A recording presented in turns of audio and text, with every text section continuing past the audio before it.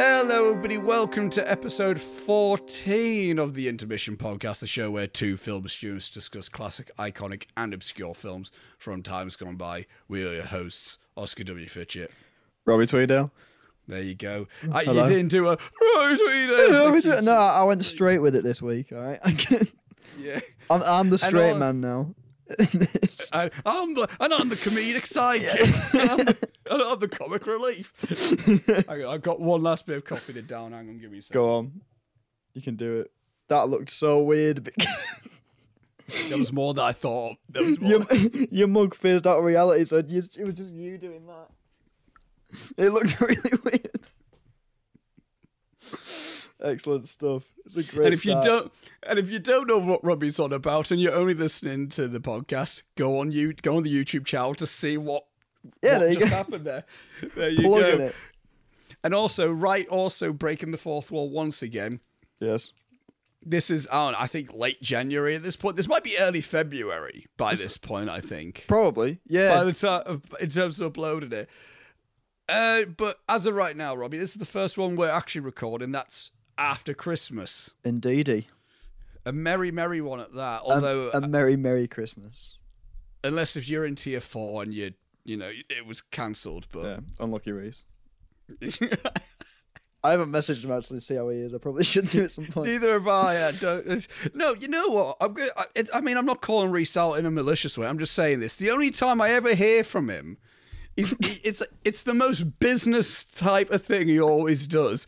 It's like we break up for holiday.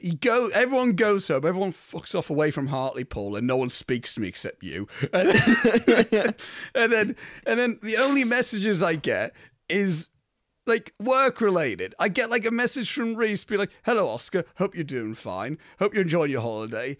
Do you know blah, blah, blah, blah, blah?" And then he just goes on to say something about, like, do I know something about a brief? And I'm going like, hi, Reese, I don't know. You having a good Christmas? At least he says, hi, how you doing? Sam just goes like, does anyone have this on the group chat? And I go like, yeah, it's me. Christmas Eve, I might want to add there. Really? Get a message from Sam Burt on the group chat of... the film. He's probably listening to this as well, so he's gonna.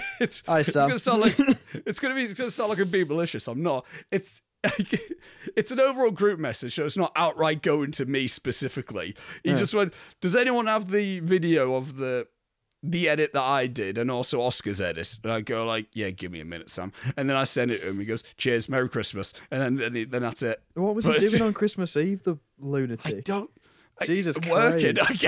I'm sat there. I was watching The Holiday, just sat there, and I get a message, and I'm like, oh, okay, I'll look that up. I'll be a team player. I'll have been watching It's a Wonderful Life with my family. How did that go? Great. They all wanted me to say thank you for recommending it. Even though you didn't recommend it to them. You made me watch it. And so I didn't. And then I recommended it. But I suppose they were saying thank you for making me want to recommend it, I guess. I don't know. Either way, thank you for a good night on Christmas Eve. Retroactively, just telling you to watch it. Yeah, exactly. Which, yeah. That works. Yeah, Christmas. Yeah, we went Christmas, eh? And I went, right, by the way, what the fuck is Reese doing? Yeah. And that's basically what happened there.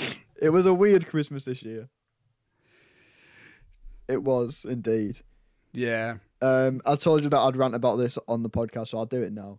We'll do it now. Christmas dinner, fuming. I was honestly, right. So I requested a beef Wellington, right? Okay. Because I love a beef Wellington. We've only ever had it once for Christmas, and I thought it'd be a nice change up. But when Mum did it before, she also did a turkey, right? This year, she bought a turkey crown and a gammon and a beef joint to do the beef Wellington with, right? We sat down at the table. Beef Wellington, nothing else. But she'd cooked the turkey crown, but it wasn't there on the table. It was in the fridge. Also, no roast potatoes. What? Exactly. No roast potatoes. Instead, Mum decided to push the boat out and do something a bit different, and did like a tray thing that had carrots and onions that were cooked in like a sauce, and then a layer of potatoes over the top with cheese on, so like dauphinoise potatoes. Which was it doesn't sound too bad. That sounds nice. It was all right, but it's not roast potatoes, is it? You know, like I mean, when you're expecting one thing, Honestly, and you just get given something else. Yeah. No Pigs in Blankets as well. Another one where she bought them, cooked them, and left them in the kitchen, didn't bring them through because she said, and I quote, "They don't fit with the meal." It's Christmas. What do you mean? Anyway, I just wanted to get that little rant out of the way because I've been holding that in for a couple of days. And I already ranted to you beforehand involving another Christmas incident, which I'm not going through again. Yep, no, don't bother. That might get mentioned on either an intermission or an Amber Rolling. It'll maybe get mentioned on someone else. I don't know. Something we might have down the line. another thing at some point.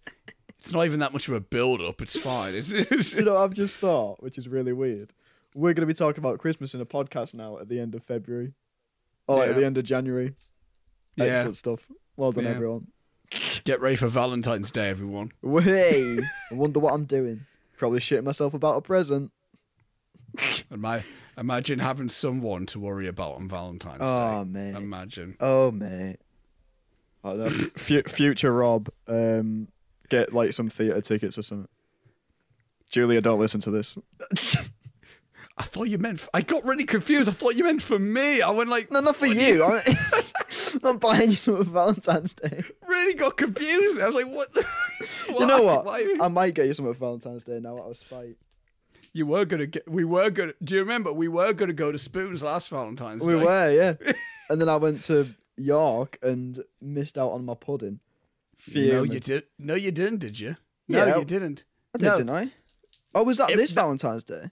That wasn't on that specific Valentine's.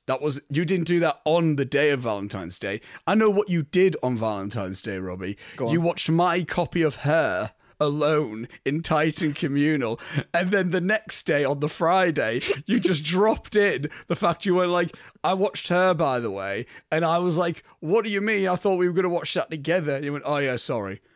Because it was really awkward.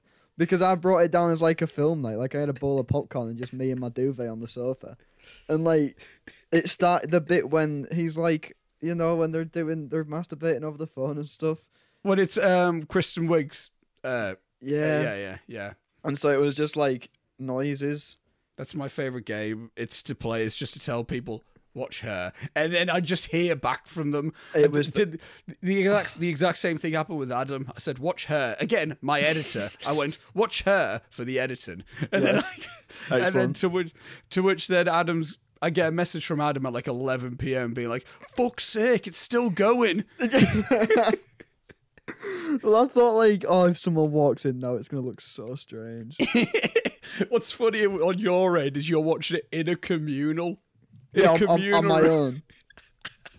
Like if anyone just walked in, because the way the communal set out there, they would walk in and see you, but they wouldn't see the telly first. They wouldn't see the telly until they turned around, unless they did a full 180. So they would walk in, just hear moaning, and then see you sat on it. So it's like, as you said, it's like if anyone walked in, they would have just thought like, well, Robbie's just watching porn. Well, I was just watching porn on his own, like a weirdo. With popcorn. Oh, Jesus Christ. In a public space. In a public space in my duvet. Like it's a chick flick. Loving it. One day I want to get to Her at some point on the intermission. I don't know. Podcast, whatever. But we're not talking about Her. We're talking about another one of my top 3 favourite films of all time. Nice. And that, Robbie, is the 1954 samurai epic, Seven Samurai. The film is directed by Akira Kurosawa, written by Akira Kurosawa, Shinobu Hashimoto, and Hideo Oguni. The film stars Toshiro Mifune, Takashi Shimura, Isao Kimura, Yoshio Inaba, Daisuke Kato, Minoru Chiaki, Seiji Miyaguchi, Keiko Tsushima, Kamatari Fujiwara. You did so well. That was almost such a smooth. That was almost amazing. Do you know what that is? That's most of that is a lot of watching Japanese wrestling anime. That's a lot Excellent. of that. Good stuff. I just genuinely wanting to go to Japan. The plot synopsis of Seven Samurai, according to IMDb, is a poor village under attack by bandits recruits 7 unemployed samurai to help them defend themselves. Pretty spot on. Yeah. Accolades the film holds is that it has a 100% on the tomato meter and an audience score of 97% on Rotten Tomatoes. It has a score of 8.6 out of 10 on IMDb, placing it at number 19 on their top 250. I haven't updated the Letterboxd ranking. Hang on, let me find it now. Go! It has a 4.5 out of 5 stars on Letterboxd, placing it at number 6 on their top 250 films of all time. Excellent. Doesn't place anything on the AFI's list. However, for the British Film Institute Sight and Sound Top 100 Greatest Films of All Time, it is placed at number 17, tied with Persona by Ingmar Bergman. The film was nominated for 2 awards at the Venice Film Festival, including the Golden Lion, and it won the Silver Lion. I don't know. I guess that's the second place. I don't quite know the Silver Lion compared to the Golden Lion. I know the Golden Lion's the top one either way. Okay. The film was also nominated for 3 BAFTAs, including Best Foreign Actor for Takashi Shimura and Best Foreign Actor for Toshiro Mifune, and also Best Film. And it was nominated for 2 Academy Awards for Best Black and White Costume Design for Kohei Ezaki and Best Black and White Art Direction for Takashi Matsuyama. So, as I said early on, this is in my top 3 favorite films of all time. I've said it before. It's 12 Angry Men. It's Her. Seven Samurai. It's a film that this is the 3rd time I've seen it now. Surprisingly enough, I thought I would have seen this much more, like so many more times. But this morning leading into the afternoon was the 3rd time I watched it. Watched it for the first time, I want to say 6 years ago now. Loved it. It was one of those ones where I watched it, I just loved it. And I knew it was great. And I didn't watch it for a while because the runtime is long. So I'm like, oh, well, I can't just stick this on casually. And then I watched it again at one point late at night with my then girlfriend because I persuaded her to be like, come on, let's watch it, please. And then she was like, fine, okay, you keep going on about it. I went, yeah, okay, come on, let's watch it. And we watched it very late. It was ridiculous. It finished at like 2 a.m. by the time because it was getting late, and she was like, I don't know what film to watch. I went, I'm in the mood for Seven Samurai, and she was like, fine, okay. And I went, yes. And then today, which is in the morning, again leading after. Again, I love the film. We'll go more in depth with it. Robbie, your relationship and thoughts on Seven Samurai. But before you do, I need to find a specific place to say this. Go on. Spoiler discussion. Anyone who is unfamiliar, we discuss these films in spoilery detail. So if you haven't seen Seven Samurai, watch it, then come back and listen to this. Or if you don't care, no. Unlike any other times, I'm going to say, even if you don't care about the film, you fucking will care. So go and watch the film first, and then come back and watch this. I'm not even saying anything else. Watch Seven Samurai. I thought we were sponsored then. But it's like, but before that, today's podcast is sponsored by Raid Shadow Legends. So I was getting really excited. Sponsored by? I got buzzing then. I'd never seen this film before about a week ago when I watched the first 20 minutes and then had a breakdown and then watched the rest of it this morning. Because this was meant to be recorded much earlier due to my inconvenience. But fine. I'd heard of it because it comes up all the time in terms of like if you're into film, if you watch any videos about the best films of all time or anything like that, Seven Samurai comes up. If you speak to Oscar for more than 20 minutes, Seven Samurai comes up. It's just one of those things that's like constantly mentioned around me, and I thought I should probably see this at some point. And so being forced to really helped. But yeah, I watched it for the first time this morning, and I have to say, it is probably, and here is a sweeping statement coming in for the beginning of the podcast, It's probably my favourite film we've ever watched on this podcast, to be honest. Wow, really? It probably is, yeah. Not one. Jurassic Park, obviously, but No, yeah, but in terms of films that we've watched specifically for this podcast, probably my favourite one. nice. Wow. I'm interested. I'm going to say now as well, Robbie. I didn't take any notes. So I've got like 5 from the beginning 20 minutes that I watched last week and then didn't make any today. I got a few, but it's things that we can break into. But I'll let you lead on with just like what about this film is like, do you find so good? I think it's, in every single sense of the word, it's an epic. Oh yeah, it's huge. Like, this is a huge movie. As much as that that plot synopsis you read out before, really, it sums it up completely. Like, that is the plot of the movie. It's in terms of story, it's a small plot, but in terms of the cinematic aspects of it and just everything about the movie, it is ginormous. I loved most of the characters. I'll get onto it, but I loved most of them. By the end, even the one that I was like kind of an hour and about, loved them by the end. So, it's just one of those movies that's just everything about it clicks.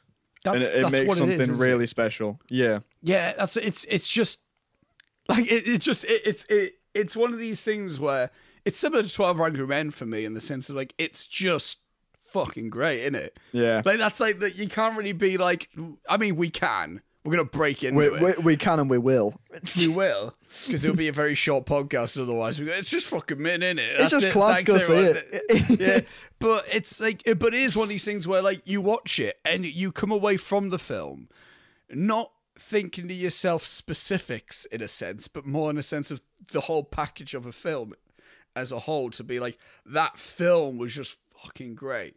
And like, again, I say it's similar to 12 Angry Men because it's a similar vibe I get when watching it, in the sense that I watch that film and the overall thing just feels like, fuck, I just love the film itself. Yeah. And there's a similar thing with this. It's Seven Samurai. It's just the film itself I fucking love. So what I've discovered is any film from the 50s that has the title that is a number of blokes and then what they are. I'm spot on, mate. Yeah, perfect. So it's it could like 12.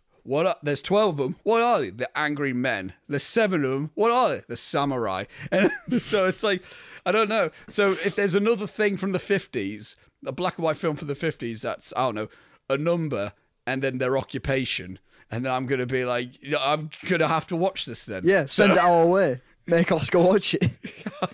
See if I love it. Yeah. Then I've accidentally discovered someone goes, what's your favourite genre? Goes, the 50s films where the title is a number of the people and what they are. What the fuck? That's very... What are you talking about?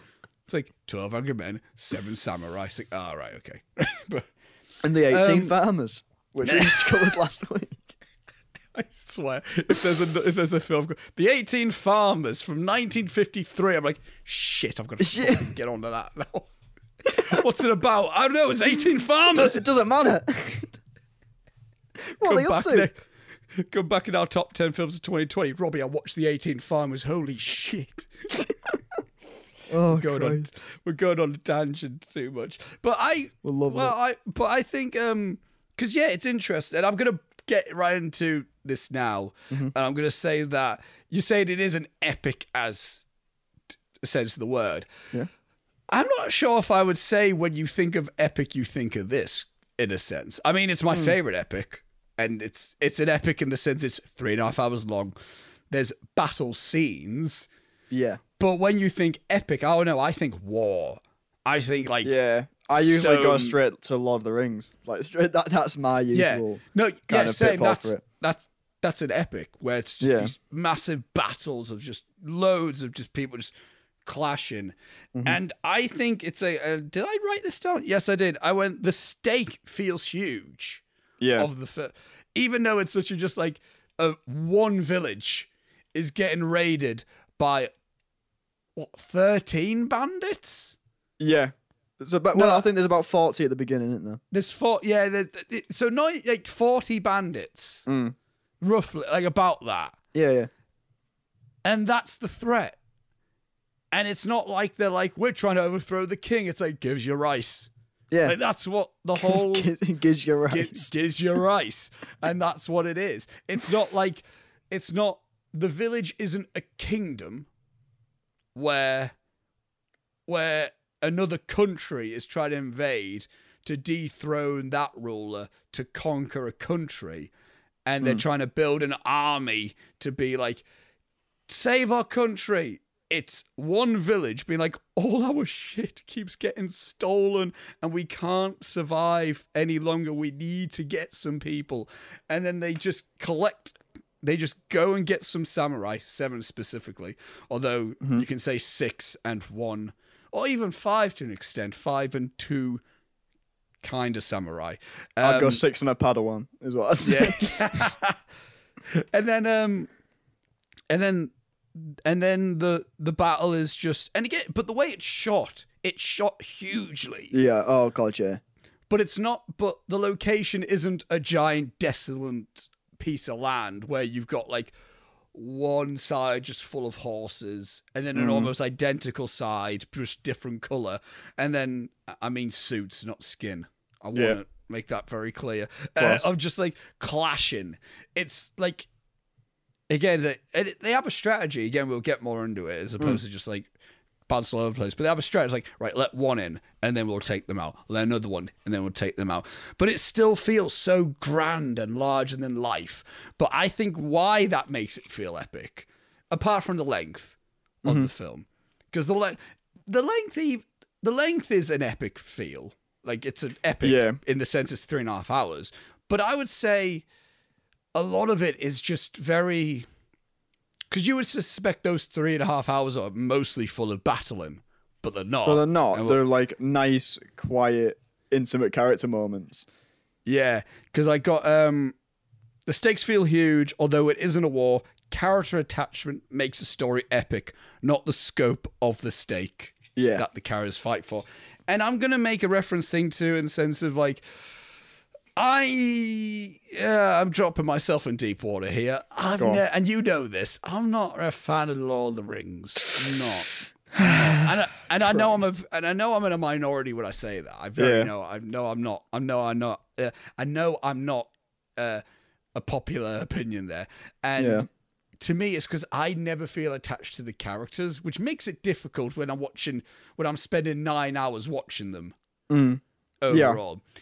And I'm into the battles. I'm like, cool, this is cool, but I'm personally not on the edge of my seat from them, because I don't have that attachment. Like, is Aragorn going to be all right? Is Legolas going to be okay? I know the characters' names, obviously, so it's like I have some attachment to them in the sense of like I care enough to know their fucking names. But the battles are grand in scope, but the character stakes to me are not. And I'm going to reference another recent epic film, Avengers Endgame, where I liked Endgame, and I started giving a fuck because they gave more time to let these characters be characters for a while until they start throwing them into all of these other things. Like by the time we have that big battle with Thanos, I'm like, cool, nice one. I like the battle, sweet, and I know T'Challa, I give a fuck about him. I know Steve Rogers, I know Tony Stark, I know these guys, and it's not just because we've had 10 years plus of films of them. In that one film, I think they did enough to make us give a shit. Because you haven't seen any. That's incorrect, really. Sorry. I have. I just decided to miss out some of the unnecessary fucking ones. That would be another discussion in another set of videos. God damn it. But in terms of Seven Samurai, I'm there for 3.5 hours. And again, in reference, I'm there for 3.5 hours watching these guys, these 7 samurai, and other farm and the other villagers. And I'm watching them. And I don't have films beforehand. I don't have a Seven Samurai cinematic universe. I don't have books either. I don't even have like a book that this is based off to where I could already be attached to these characters anyway. Like some people were really attached to Lord of the Rings characters because they had read the books when they were young, and then the films came out and they were like, fuck, I know these guys because I read the books, and now I'm watching them come to life. And same thing with Marvel. Like I don't have you got comics and you've got all these films as well that leading up to Endgame. Yet for me personally, I'm much more attached to all these blokes behind me in my background right now. Not those, the ones behind me. Chris Pratt. And Big fan. I'm attached to all these guys that I had met in this 3.5 hours and got to know in the first hour 46, which I'm sure we'll get to a bit more in detail. We get to the intermission, we get to halfway through the film, which is an hour and 46, and then I realize, holy shit, that was an hour and 46. That was the length of one film. And yet, how did that fly by like that? And I'm like, give me more of that now, please. Yeah. and then by the time we're in the second half, and then that hour and 46 that we've spent getting to know everyone, getting to develop a relationship with every single one of them. The last half of the film is just watching, again, spoilers, a good chunk of them die. Yeah. And it's rough and it's intense and it's fucking amazing. And I'll pass it off to you, Robbie. The structuring is impeccable.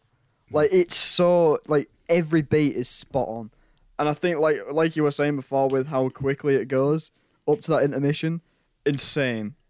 But I think, like, if you think about it, like, I think, say if I was to go to Leo with this film and say, oh, we need to watch Seven Samurai, he'd probably say, that sounds fucking boring.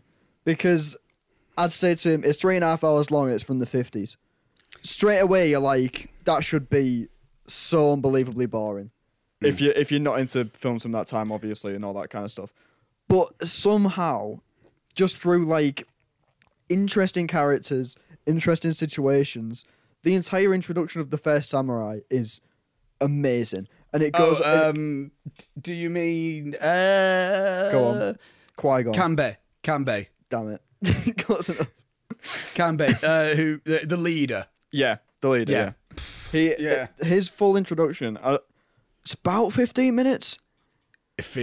Again, it probably is, but it doesn't probably isn't, feel but it don't feel like that because it's like an interesting situation where you're learning about characters and there's cool shit happening.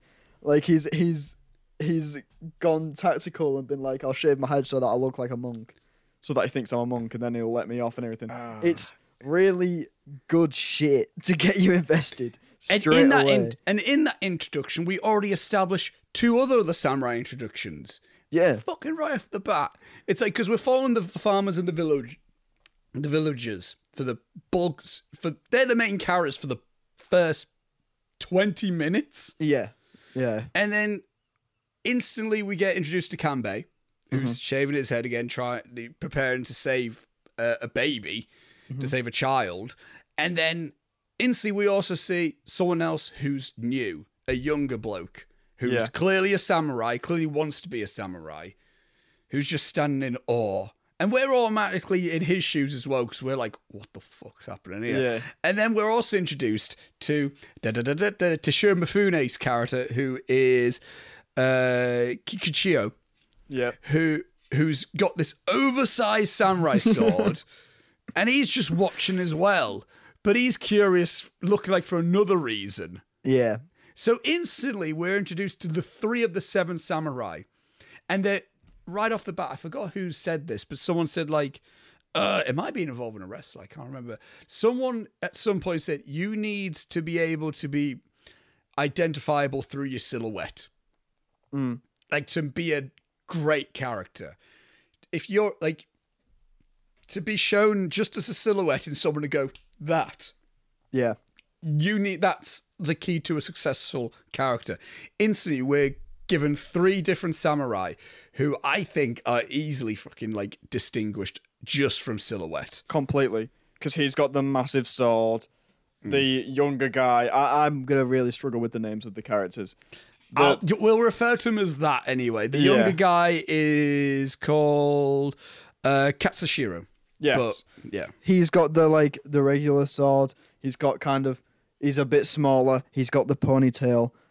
Yeah. The leader has the shaved head and the kind of triangular sort of outfit thing that he's got on his shoulders. Like, you can easily, like, if it was just the shapes, you'd know which are which. If you had the 7 of them lined up, you'd know exactly who's who. Like, there's, like, behind me now, again, people who listening, I've got the background of the characters, the Seven Samurai behind me, and I have seen a poster of this exact image, but silhouetted, and it's like, that's that. Even though I can't tell you the names, because they're very, like, the names of the Seven Samurai, it's Kikuchiyo, Kanbei, Kasashiro, Gorobe, Shichirochi, Heihachi, and Kyuzo. Most of them aren't really like, I mean, you know, you get some like Japanese names, which the Westerners know, you know, Goku, Yugi, you know, like, you know, fuck's sake. Yes.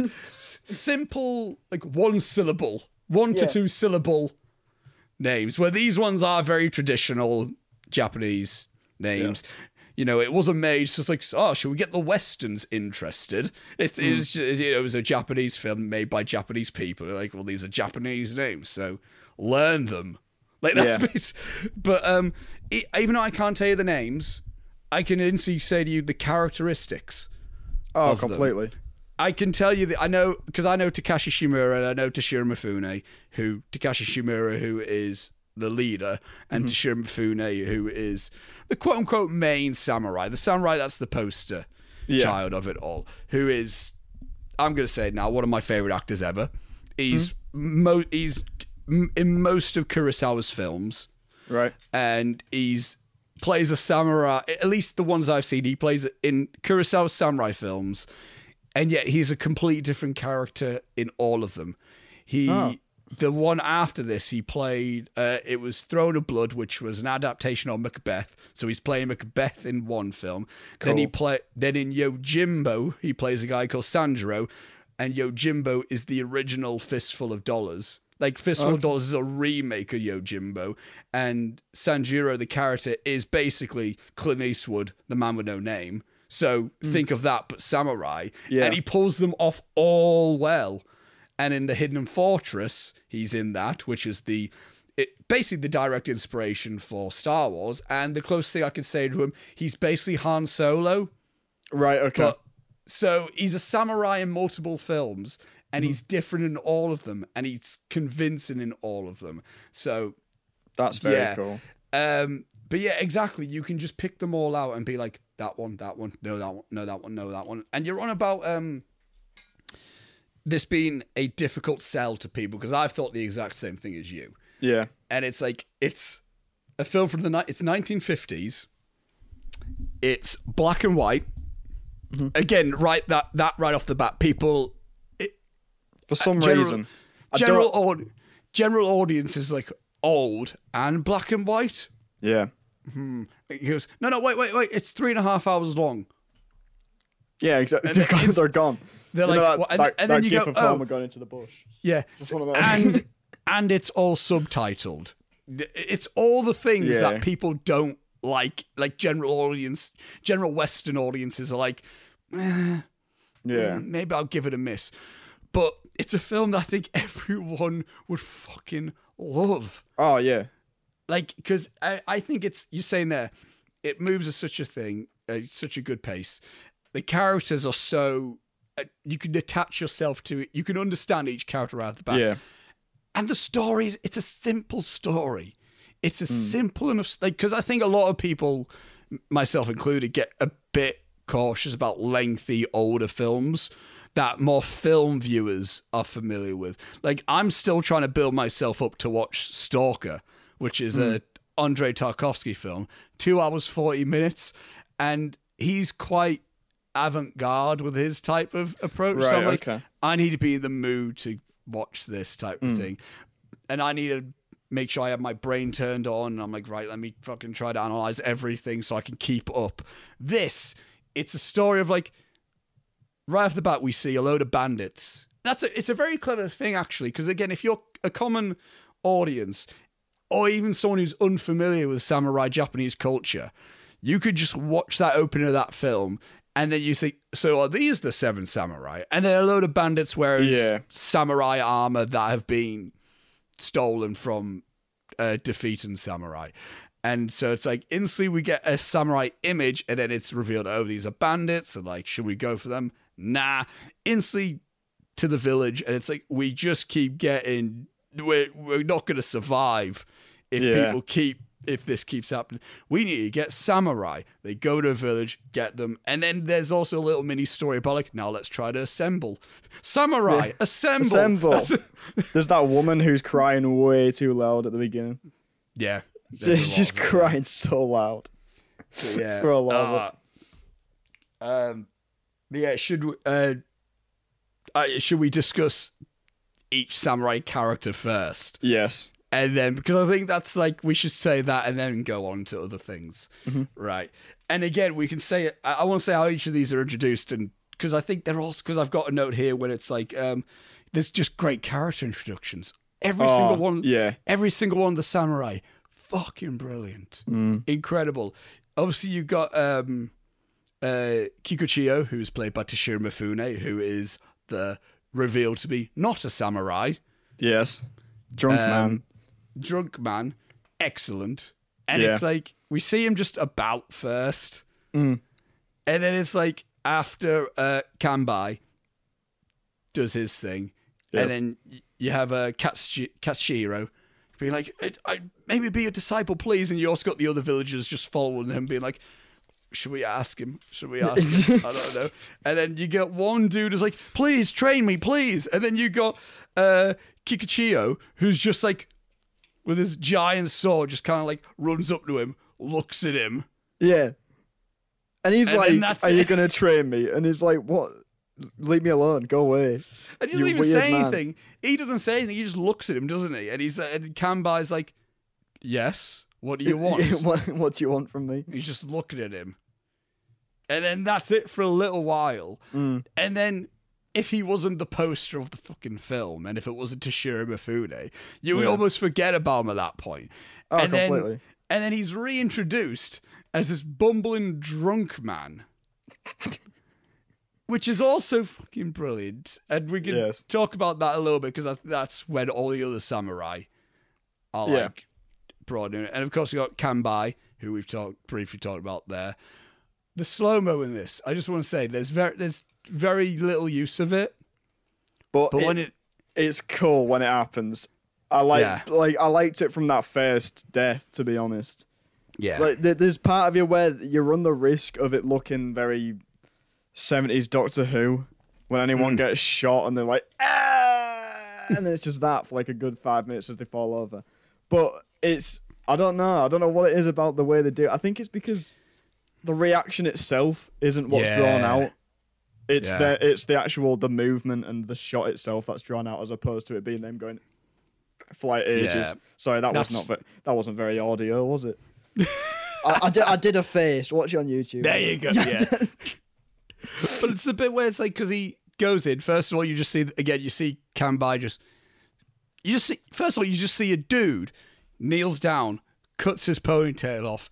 Instantly, you're like, fuck, what's happening now? Because again, I don't know how familiar you are with the samurai culture of things like that. This is my first introduction to it. Right. I know you've seen Last Airbender. There's a hint, there's little inklings of that. Because it's a similar thing when, spoilers for the show Last Airbender, by the way, it's a moment where Zuko and Iroh cut their ponytails off. Yeah. And they're like, right, we're no longer Fire Nation. We're fucking out. We're bailing. That's almost a sense. Tea. Yeah, that's almost a sense to be like, right. It's the closest way I think you might understand it's the equivalent of if a lucha wrestler got his mask taken off him. Yeah, is the easiest example that I could say what the equivalent is of a samurai getting his ponytail cut off. Yeah, in that sense. So instantly you're like, fuck, what's happening now? And then he's just shaving his head. And then you get hints. You don't hear him going, I'm doing this because blah, blah, blah, blah, blah, blah, blah. It's like people like, he says he's going to do this. And it's like, shit, what's happening? And then he gets his all like he gets all decked out in the monk's outfit, and then it's the incredible choice to how this was shot, distant slightly. We never see inside of the barn. No. We see it as if we're one of the people sat watching. Is how we're witnessing this, which I love, because it holds that suspense for you for when the guy runs out and he's already been gutted. Yeah, and he runs out, falls. Yeah. And then he just walks out with a child, and then and he's off. That's it. And he hardly says a word well. Even when he's getting ready for it and everything, he hardly says anything the whole time. And you know what I love as well? Well, I've just thought there. There's no music in that scene. No, there it's not. It's not like runs in, guy comes out. Da, da, da, da, da. Yeah. It's just like we still hear the child crying almost, and footsteps. It's just the sound of everything, and it goes in slow mo, as if like, because you know how some people like in an anecdote when people go like, when even in stupid shit where like someone dropped a thing, like dropped their glass, and they go like, I saw that happen. It was almost I saw it in slow mo. Yeah. Like, it was almost like that use of that almost mental effect in the sense of, like, it was almost like it was slow-mo. The dude just ran out and fell. Yeah. Type of thing. It's so good. Again, I can't think of a better way to introduce that type of character of Kanbai. I think going off of it, like, even when he's walking away and seeing the people's reaction to him as he's walking down that road, because you see both the guys go up to him and the villagers staying back thinking like, oh shit, should we go talk to him? Like, I think that in itself could have been a great introduction to him. Like that, you see something that he's done, but I think the actual thing that showed me what his character was like was that part, because the first guy comes up to him and he's like, he's being a bit of a dick and stuff, and he kind of ignores him or whatever. And then Mr. Padawan comes in, and he comes over and he like gets on his knees and he's like, I beg of you, let me be your disciple, sort of thing. And it's the honor and the actual like want and the niceness of him that he's like, yeah, I will take you on. But it kind of tells you the guy to fuck off or whatever, and he gets angry and starts kicking a hill or whatever. As he goes off and gets fuming about something, as he often is throughout this film. That's a bit that I love, because I love how he's it's explored a little bit later. There's a specific point I want to mention as well, but I'll say a bit now about how when Kanbai does talk to Katsuhiro, the younger one, saying about like I forgot the exact thing, but at one point he says fighting won't do you any good. Yeah. Type of thing. And he's almost I think there's also a moment where when he says to him, when I was it is that moment where he goes, fine, won't amount to anything. I think he said something along the lines like, when I was your age, I wanted to conquer castles and I fought in wars, and it's just not really amounted to anything. It's amounted to a lot of loss for me. Yeah. In all honesty. So it's almost like he's not saying like, you're not worthy. It's like, do something better. Don't lie. And the other guy that he meets, he says like, are you sick of fighting yet? Something like that. I'm pretty sure he asked that question at one point. His friend, Yeah. But there's because I think 15. It's in the 1500s. This film takes place, and I can't remember my exact Japanese history, but I think this was past the prime era of samurai. Yeah. They're still about, but I think this was post Civil War. It was, because they mentioned it, I think.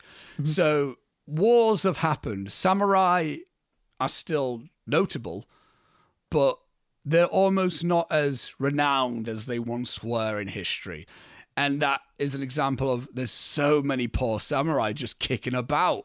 Yeah. Like, I don't think we never once see, they're almost a load of Ronins. And I'm going to explain this terminology because Kanbai says he's a Ronin. Just leave. You don't want me to teach you I'm a Ronin. The whole point of a Ronin. Do you know what Ronin is, Robbie, specifically? As far as I'm aware, it's sort of like a nomad. Kind of. A Ronin is basically, in simple terms, it's a samurai without a master. Yeah. So you've been trained, but your samurai is dead now. Okay. Your master is dead now. So you're now a Ronin. You don't belong to any legion as such, but you've trained and you're a samurai and that. So it's basically like it's a freelance samurai is the best way. It's probably the easiest way to describe it. He doesn't have any order to him is the way to describe it. So him saying like, I'm a Ronin, I shouldn't be the one teaching you, blah, blah, blah. It's like, I can't get you anywhere other than train you how to kill. Yeah. That's all I can do. There's no benefit of me training you because it's not like you can move up in the ranks of anything because I'm in no ranks at all. So that's where that comes from. And there's a lot of that. I don't think we ever see a true samurai in this. I think a lot of them are quite... Again, you don't hear about any of the specific ones, like any of the other ones about like if they're, if they are a Ronin. But from the looks of things, most of them are Ronin as opposed to samurai. It seems to be that way. Yeah. Like the guy that we find just chopping wood. Yeah. he's like, Brilliant. I'll chop wood For you if you let me stay here or whatever. Like as opposed to him being like, doing any samurai duties at all. He's just like, I'll chop a few logs if you want. He's like, have you not seen anyone chop wood before? Not as enthusiastic as you. Just, Yeah. ha! Ha! It's brilliant. Great. And he's been brought in, and his name is Heihachi. Yes. Played by Minoru Chiaki. Again, I got woodcutter, less experience because he's not. Again, he says, I think it's Gorobe who says to Kanbai that he's not as skilled, but he'll keep our spirits up. We need that. Yeah. He's kind of brought in as comedic relief, really. Yeah. By both the script and the team. Yeah, exactly. They're like, I mean, he's good, but that's not his strength. Yeah. It's not like he's not the best warrior in the world. Yeah, but fucking like, look at him. He's good. He'll be good for us. That's basically what. Yeah, but he's a good laugh, so you'll have him around. Yeah. And of course, there's also Katshiro, who's the younger one, played by Isao Kimura.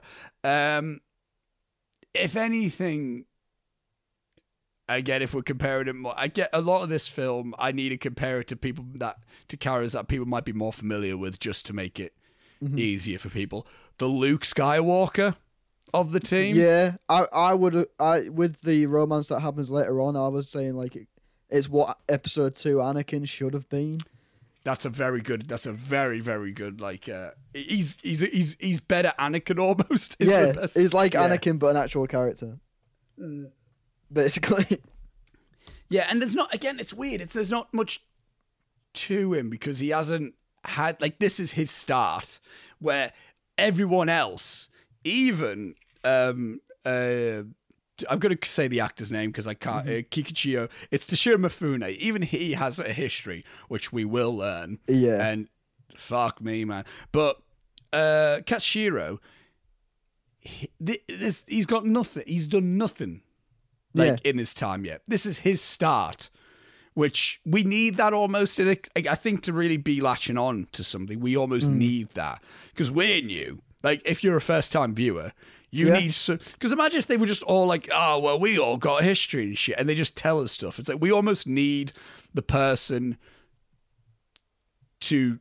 We need someone to live vicariously through, and I do think Katsuhiro is that one for the audience. That's really interesting because you're saying he's kind of like a POV character for it, but that's interesting to me because I haven't even thought of him like that. Until you've just said that, which he completely is. Yeah. But that says something about this film that you would watch it and not even realise that they're doing something like that to you. Because doing it by doing a POV character, it's kind of manipulation of the audience. I mean, a lot of things in film and in writing and stuff are anyway. But that is manipulating the audience to be like, let's ease you into this and make it all seem a bit more normal, like Harry and Harry Potter or something like that. Yeah, he's not the main character though in this. No. Which is really interesting, I think, that I didn't even realise that they'd done a POV character.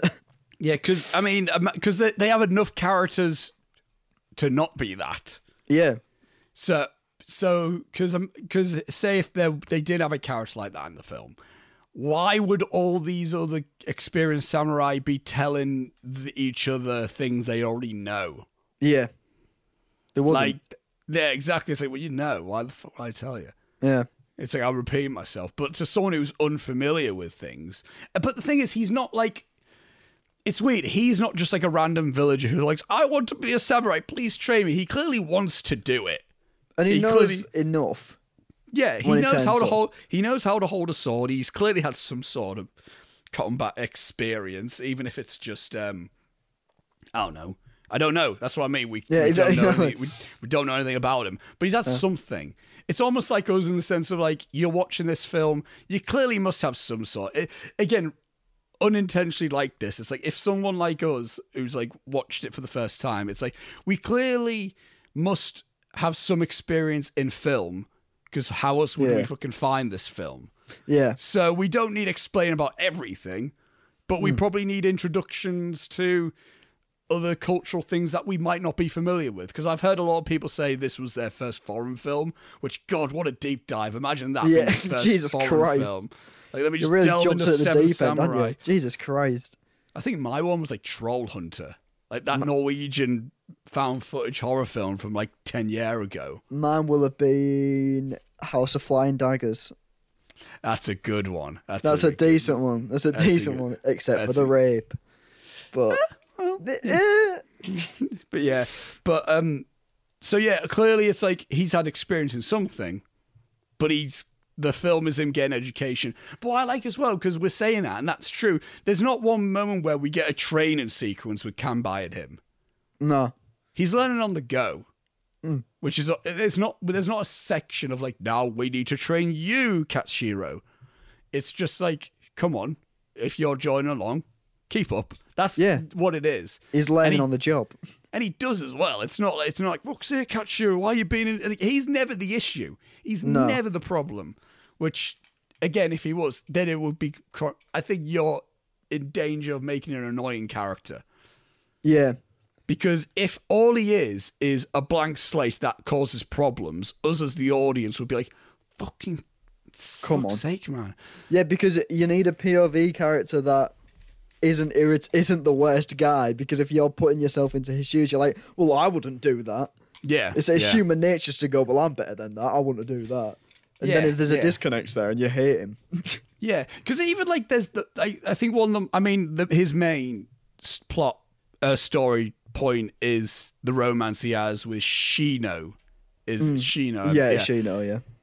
Which is, again, could have been in danger of being a very shoving down your throat moment. It could have been very much so a plot element where Shino's in trouble and he's like, I need to save her. And then Kanbai could be like, you're a samurai, you can't be... you could be all that... But there's never a moment like that. There's a brilliant moment at the end, which I can't wait to talk about the ending, because there's a moment at the end which sums that entire storyline up in one moment with no dialogue being said. So they didn't need all that moment of like, I need to save Shino, and then Kanbai being like, you can't, you need to protect the village, we need you. It's like, but Shino, but you're a samurai. And then like he goes to save Shino or whatever, and then it's like, oh, samurai can't have feelings, like all that bollocks, which some of the Star Wars films do fall into. But yeah, it's like that's so we never have that moment, but we get enough of that, I think. And there's that moment where they first meet, and again, this could have been done a slightly different way, and it could have been fucking boring and skipping past through of when he first encounters her, and he goes, "Are you one of the villagers?" She just nods. Because Shino by her dad has been like, you need to get your hair cut because the samurai might just rape you. That's basically pretty much. That's basically what happened.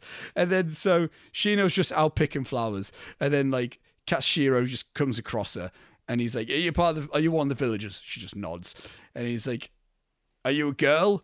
And she shakes her head. You a boy? Nods. He goes, then why are you picking flowers? You're meant to be training. And then he goes, come on, I'll train you. Yeah. And then she just runs away, and then he goes after her because, again, as far as he's aware, he's like, a lad's just pegged it, let me get him.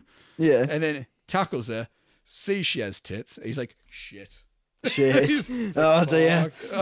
Like, that could have been a big issue there if I kept going. Alarms start going off. But then it's like, and then the relationship there, we don't see loads of it. That's what I like as well. This doesn't just become a random romance film, which this could have been. And I think if it was handled in any other way, it could have been a good thing. But this is an action epic, not a period romance. We get just enough of it. That's what I mean. They know how to balance the storylines. Yeah, and there's just like the payoff to it is just enough as well. Even the kind of conflict that comes with it, we only really get one scene of it, which is when her dad finds out, and it's enough. We don't need to linger on it because then it becomes something that's like, I don't need that in here. Take it out. Yeah, like there's not a moment where, I don't know, Katsuhiro's on the floor, his sword's out of reach, Shino's dad is near the sword, and then they're looking, and Katsuhiro's like, pass me the sword, and he's like, oh, you try to fuck my daughter, I don't want to do that. And it's like, again, I'm saying these stupid things because I've seen so many films where stuff like this happens, where you have an element of something, and they just have to fucking push it out to like unnecessarily conflict or unnecessary like things where it's like, we just need one through line story, and it helps that we have little things to also go to every now and then. Yeah. To freshen it up a bit, which again, fucking like, this is the first time I've noticed it. It might be one of my favorite screenplays ever. Yeah. Like, it's the first time I'm thinking, because again, I think the action, I think the stunts, Jesus Christ, the stunts for this again, because there's plenty of times where dudes just fall off horses. It's like absolute lunatics. Yeah, and it's just like, okay. It was the bit with the bucking horse. Yeah. My God, I was terrified because I was like, that is fully just a real horse kicking at people.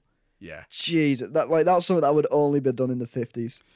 There's bits of trivia which I look at like, only the fucking 50s. Yeah. only the time when you'd go home to a steak and a milk and die of a heart attack. Only the time when, what was a risk assessment? Oh, mate. If only we lived in a time with no risk assessments. What is that? What is a risk assessment? It's like there's that one behind the scenes photo that my mum sent me of like, there's a behind the scenes of Jaws where they're like out at the ocean and they're on one boat and then there's another boat. There's like one camera boat and there's like another boat, I assume, with just like other equipment things. And you just see like the cables going from one the boat to the other boat, but they're just like dipping in the water. Jesus Christ. And it's like, oh no. No, why would you do this? Steven, mate, come on. Like, come on, Steve. Yeah. And then obviously there's Gorobe, who is the second in command in this, which is the dude that when they're doing the test of a real samurai, a great warrior would not get hit on the head. Yeah. And then he doesn't like, because the first guy that they get, he comes in and then he counters the thing, and then he bolts like, you offended me, and then he goes, and then because he's all high and mighty, because he's like, and that's another thing we see, like when eventually all the samurai do come together, it feels like a nice achievement because we have established, it's like, how are we going to pay samurai? It's like, we're just going to have to feed them. It's like, what samurai is going to get fucking fed? And they're like, poor samurai these days. That you'll be surprised. Yeah.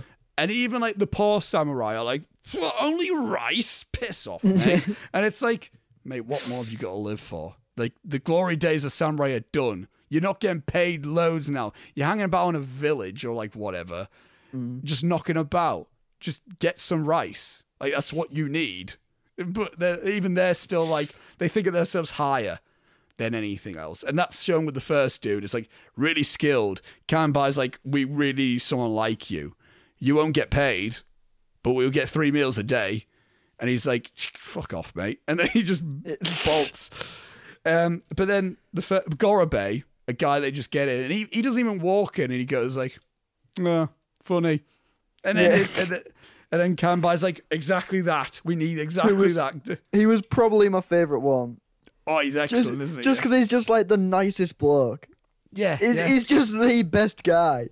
Like, he's always smiling about stuff, and they're like, oh, have you found anyone? And he's like, I found one guy. He's a fun guy. We should get him on board. And like, he's just... Yeah. That's what I mean. And it's like, and he's skilled because he's a skilled archer. There's that one moment where he just like just snipes a dude. That is great. Yeah. Wasn't expecting to see him any of them use any weapons that weren't swords when they were getting introduced and they only had swords. Like in something like this film, where there's like one of them does card tricks and fucking whatever. Like, you know, I thought each of them would have their own little character traits. They do, but it's personality, not materialistic. Audio listeners, when Robbie read this film, he meant Magnificent Seven remake. I'm looking at Magnificent Seven, because it's like, Chris Pratt can do cards, and one of them's got poisonous darts or some shit. I haven't seen it in a while. Is Chris Pratt basically the Mifune character? Probably. Yeah, I guess. I don't really know. I genuinely don't think I watched it to the end. It's not good. Fine. But it's like, but yeah, like, you know, these guys have more of actual personality traits that define them as people, as opposed to it being materialistic things like this one plays cards and does magic, this one does whatever. And so I wasn't expecting one of them to pick up a different weapon, and when it happened, it was a very pleasant surprise to see him with a nice little bow and arrow. And I love like that he meets Kanbai for the first day he meets Kanbai, and they're just like, yeah, sure. And he's like, by the way, I'm not doing it for the villagers, I'm doing it because of you.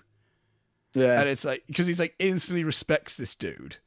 And he's like, sometimes, I forgot the exact thing he said, I'm paraphrasing, but he says like, some of the stronger friendships come from harsher times or something like that. Yeah. And it's like, I'm on board with these two forever now. Yeah, and top guys. They've just met. And I'm just watching them meet. And I'm like, these forever. And it's like, we're praising the characters, the characters and the writing and the directing. Acting. If you got one off performance, whole film's tanked. Yeah. The whole film's fucked. Like, if you got one of the samurai who are a bit off, I think, then it's like, I mean, he can probably go. Which then equates to like, what's the point then? Yeah.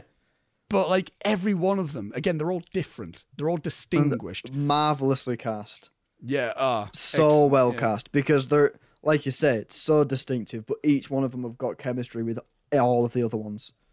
The chemistry is off the charts in this film. It's brilliant.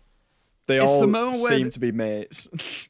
It's the moment where just before Toshiro Mifune walks in drunk, and they're all just sat in the bar, and it's like, I love this. Yeah. It's great. I just want to see a film where they're just sat bullshitting.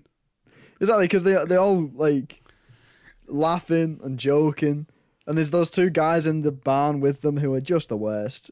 Like, that's just unnecessarily dickheads.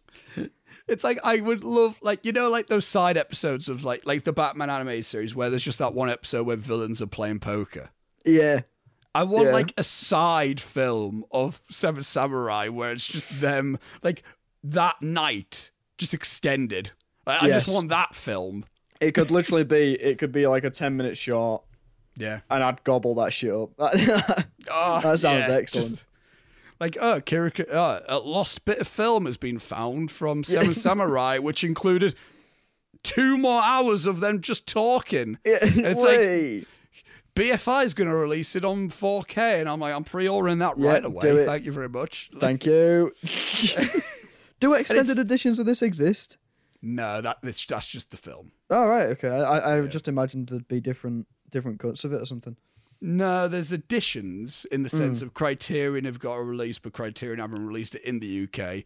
So the only way we can watch it on Region 2 to play on any of our things is a BFI thing, which... Yeah. But yeah. The other character you've got there is, again, we mentioned there, is Shichiroji, who is played by Daisuke Kato, who is Kanbai's old friend, which I'm well into. And I also like the fact how he's not buddy with him through the whole... Like, again, film could have done... Like, I like how he bonds with Gorobe more than him. But it's not like he's like, fuck off, mate. He's like, they talk, I remember those days. Yeah. But it's almost they're right back into their hierarchy in the sense like, Kanbei clearly was the leader, and the other one was clearly lower in command, but still, like, he's clearly lower in the rankings. Yeah. But he understands that in the sense, like, right, I do good when Kanbei orders me. When Kanbei does the plan, I'm there for him. I'm there to be loyal to him. That's the vibe I get. Because, again, you could have very well done another thing where it's like, here's me old mate. I'm just going to bullshit with him the whole way. But they do a thing where Kanbei bonds with Gorobei much better because it's like, we're clearly on the same wavelength. Yeah. I think as well is that I would argue that he's the character that gets the least to do. Yeah. In this, he gets like the least time dedicated to him because he doesn't even really get an introduction scene per se. They just kind of say, walks in. Yeah, they're just like, oh, I've got this. I found a guy off screen, and he's just there. Yeah. But even then, you still get a sense of, like you were saying, you get that sense of him having respect and all this kind of stuff. Like, he's still a character, which I like. Because I don't think we needed an introduction scene to him in the sense of like Kanbei's at a bar or a grocery or like a market or whatever, and then like they just see him and go, no, and then he turn like it's like, hey, I haven't seen you in how many years, and then it's just he just walks in and they go, and they just say, is my old comrade. Yeah, that's how it's like. I've fought with him before because all the other introduction scenes are meant to establish why would they pick them to join their group. Yeah, but if Kanbei's already worked with him, we don't need a scene to tell us that. It's like, oh, Kanbei's worked with him. We know he's fine. That's it. Exactly. We're good. Like you run the risk of when you're doing an ensemble of it having one of those characters that everyone just kind of forgets about. You know, like the Avengers have their Hawkeye or Justice League have a Cyborg or whatever. Like you just kind of there's one that will be underdeveloped and then just there's no need for him and it's like, what's the point? This film does a really good job of picking and choosing when people need moments. And everyone does get a time to shine. And there isn't one character where I would be like, take him out and this film's not any different. Yeah, definitely. And we've saved one more character discussion in terms of the character themselves and how they're introduced. Kyuzo. Yes. The swordsmith, who might be my favourite character introduction in the whole fucking thing. Yeah. I love it so much. It's just a moment where they just see two dudes battling with bamboo. And then one dude's where it's like, it's a draw. And then Kyuzo goes, I would have killed you. Yeah. And he goes, what? Because if these were real swords, you would be dead. And then he goes like, all right, then let's fight with real swords. Like, no, why did you want why? Why? Stop. I've just told you, you're going to fucking die. Don't. He goes, he's like, big ego. Again, people with swords and like, I can fucking do anything. That's the same with anything now. That's all these pro-gun people. I need my gun to rip my rights. That's basically that. It's like, I've got a sword, I can kill anything. Yeah. And then it's like, no, I can beat you. He goes, don't. And then he pulls a sword out. Then he pulls a sword and he goes, all right. He is excellent throughout.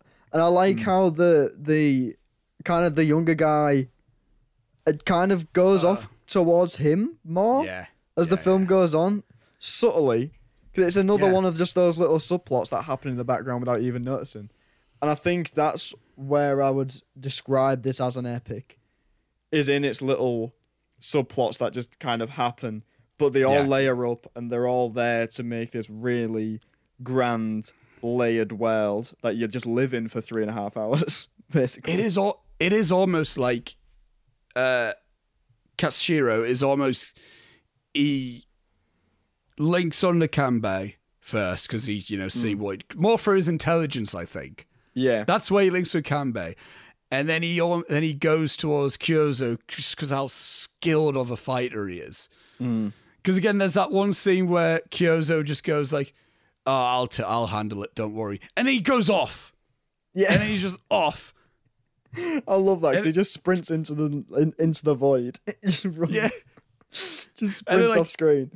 And then he comes back with the gun. He goes like, I've killed 2 of them. And then he sits and he's just like that. And then Katshiro's just looking at him and he goes like, "What? I want to sleep." And he just goes, "I just want to say you're fucking mint." He didn't say that. Yeah, that's not for babe, but I just want to say you. Oh, he goes, "I just want to say you're a wonderful person." Is what he says. That's it. Yeah. It's like, no, not my much more elegant than my. I just want to say you're fucking mint. you're a fucking classmate. And then he goes like, "All right," and then he just goes to sleep. And I'm like, do you know what that reminds me of? That reminds me of that scene in Fury Road where Max just pisses off for a bit. There's an explosion. He comes back. There's blood on him, and he goes like, "What's this? Mother's milk." It's like you do any scene like that with a already established badass character, I'm fucking in for it. It's just a cool thing. Again, like, we didn't need to see him slice up 2 dudes. I'm fine, just like runs off. Everyone's like, all right. And then he comes back and he's just got the gun and he goes, they're done. Yeah. And then it's just class. It's just brilliant. Again, there's a lot of like leaving it up to your own interpretation of this film with the action, I think. Yeah, which I appreciate. Definitely. A lot. Now let's talk a little bit more about back to Kikuchiyo, played by Toshiro Mifune. Mm-hmm. My favorite character of the film, I think, but more so from a character arc standpoint.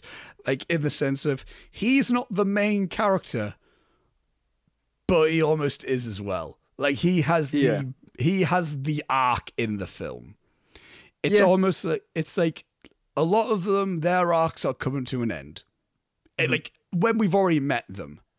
Like, it is almost like we've had this cinematic universe of, like, we saw a Kyozo film and his standalone film ended with him having this standoff with this dude that he ended up killing the bamboo thing. That's where his standalone film ended. And then there's also, like, a Gorobe standalone film where his standalone film ended with him cutting wood. Yeah. And, like, there's it's, like, all these other, like, standalone films. And then I think, and obviously... I think with Katsushiro, the younger one, that's almost the start of it. And then after this, then we'll get a standalone film of him. That's almost if I were to... Whereas Kikuchiyo, he doesn't have a standalone film. He didn't have one before this film or after this film. Yeah. Like, his story is only in Seven Samurai. Like, that's it. Which is why I think he is the emotional... link with this film. Yeah, I'd agree with that completely.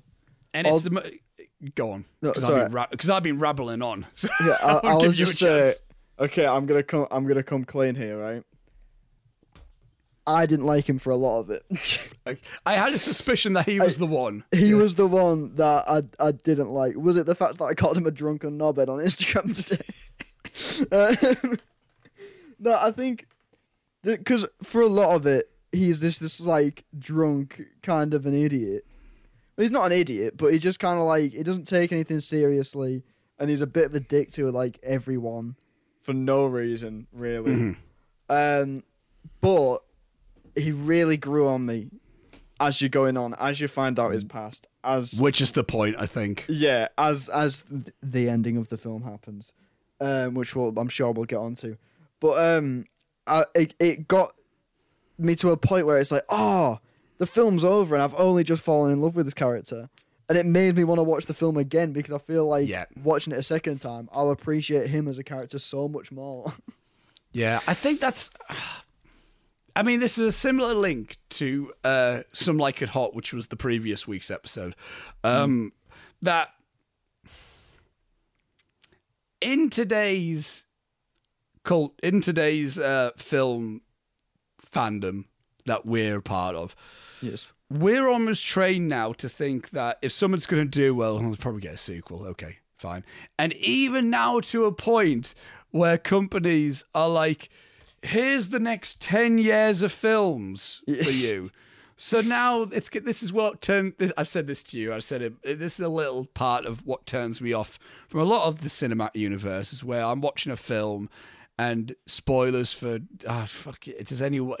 spoilers for Infinity War and everything else. Yeah. There's Peter Parker evaporating in front of my eyes, and everyone's like, I cried. And I'm like, he's coming back for Far From Home. I know that's happening. I don't give a shit. He's coming back. The Endgame, which I already knew is coming out in a year's time, something's going to happen. He's going to come back, and then he's also going to have a film next year as well. I have no emotional reason to feel that Peter Parker's gone. Really? You're telling me Spider-Man's gone from the MCU? You mean this character that Marvel are trying to get hold of for the longest time? They just killed him off? Never. Fucking no. Of course he's coming back. And I think it's also like a thing where even if there was a sequel of this film, Seven Samurai, I think they could say there's a sequel of Seven Samurai, and we knew about it now because 54, and say in 1956 there was 8 Samurai. You know, a sequel to Seven Samurai. Ocean's 8 Samurai. Yeah, I would then be watching Seven Samurai and being like, and not really have any like, I'll be like, class film. I just want to see now I'm intrigued. I'm aware that I'm watching a first part of a story. Yeah. In a sense.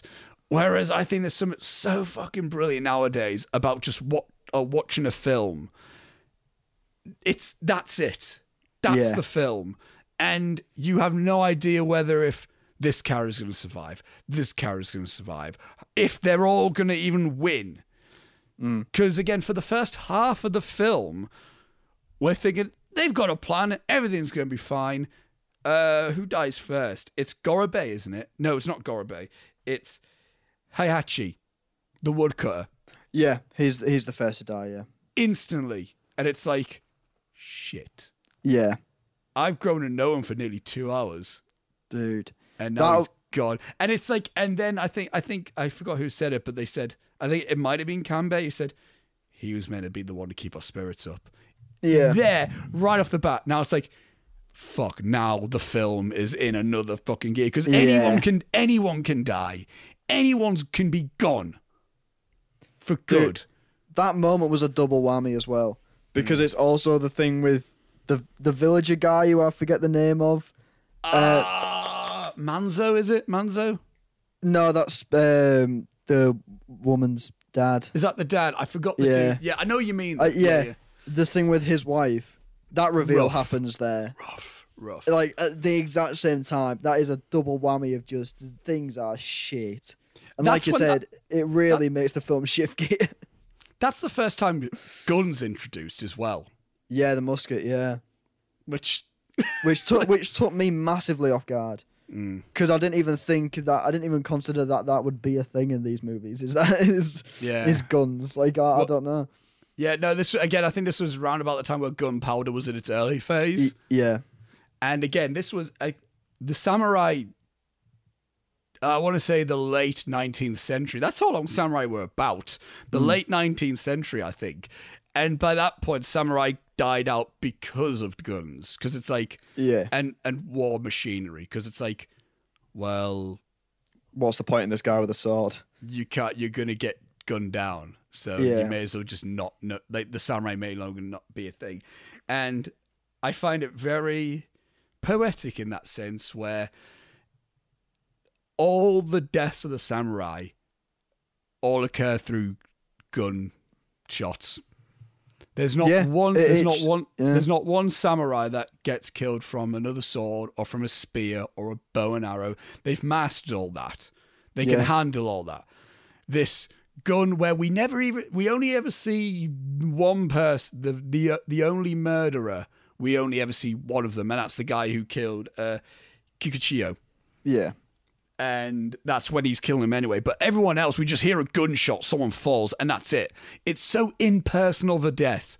And again, you could almost look at it and go, it's like, where the fuck's the honor in that? In the sense of like, they're not even in frame. Yeah. And someone's gone now. Well, that's what happens with the right-hand man. Yeah. Again, terrible names. But you don't even see him die. You just hear a gunshot. And he fall. I didn't even realize it was him. I wouldn't have realized it was him because you don't really see his body. Is that him in the mud? No, that's Gyozo. Gyozo's the one in the... Yeah, that's... They kind of pick him up on a stretcher sort of thing, but you don't see his face. That's right, yeah, he's on the stretcher, yeah, we don't... Yeah, Jesus, and the only reason I knew it was him is because the leader shouts his name. Yeah, that's the only reason I knew it was him. And I think that's what makes the death so much more impactful, because it's not like he's dead and then we see them... They don't have a slow-mo death. It's not like, they go, no, because it's like, we see, like, bang, gone. And we're like, wait, who was that? So who was that? Yeah. Who was that? And then we see them, and then they start going, like, no, it's Gorobei, for example. And it's like, fuck, Gorobei. And then we see the graves, which is the mounts of dirt with the samurai swords, with the katanas in there. And it's like, that's the moment where it starts sinking into you, and you go, like, Jesus Christ, they're going. How is this? How? I think the choice to have him be off screen as well is masterful direction, because it's the same sort of thing with the bit right at the beginning where the leader was trying to get the baby back. Like we didn't see what happened in that little hut, and we were better off for it because it aligned us with the perspective of the crowd watching him, and again it's aligns you with the rest of the samurai being like, shit, what? Who was that? What just happened? That is it's a brave choice as well. Yeah, I think to have characters die off screen, left, right, and center. Yeah, and I mean, I'll save that bit because we'll talk about the ending specifically in itself. Little things I do want to mention before we talk more about the Kikuchiyo character, which I do want to say about that turning point. I think to any person watching the film. Yeah. I've got a thing there where I think it is when Kanbei says to Katsushiro about fighting only brings misery. Again, I think I'm paraphrasing that. And I've got there, I like the hinted commentary on the samurai morals. Yeah. And that the morals of samurai is more explored in a 1962 film called Harakiri, which was directed by Masaki Kobayashi and stars Tatsuya Nakadai, a film I would love to go into with you on this podcast. Yeah. That's my second favourite samurai film. It's so fucking good. But that's a film that explores the samurai morals. That's the whole theme of the film, like in terms of question about the act of Harakiri, which it's... Anyway, that's that film. But I like how even early on in these points, these are early samurai films. And again, as a kid, like myself, I remember, again, loads of people, I've been in Star Wars and shit, but I was always into more Japanese culture. I like Asian culture generally. Like, I loved watching Jackie Chan adventures. So I like playing ninjas with me mates. And I like playing samurai with my mates, which would be my little... Because everyone would be like, let's play Star Wars. I'd be like, let's play Samurai. They go, it's just Star Wars, Oscar, but... I think someone wanted me, it's just Star Wars, but boring. I think someone said that to me at one point. I was just like, all right then. All right. Which I think if I have a gut feeling if I just showed someone this film, like, you like Star Wars, watch this. Because it's black and white and long and foreign. Fuck. Yeah. I'm like, no, but come on. It's cool, come on. though. Come on, guys. It's like, but look at you, Kanbei. The boys. Come and look at them. Gorobei. Oh, Jesus. Because it's like, who? They can't pronounce anything that I'm saying. They can do fucking Princess Amidala or whatever. Like, they can do that shit.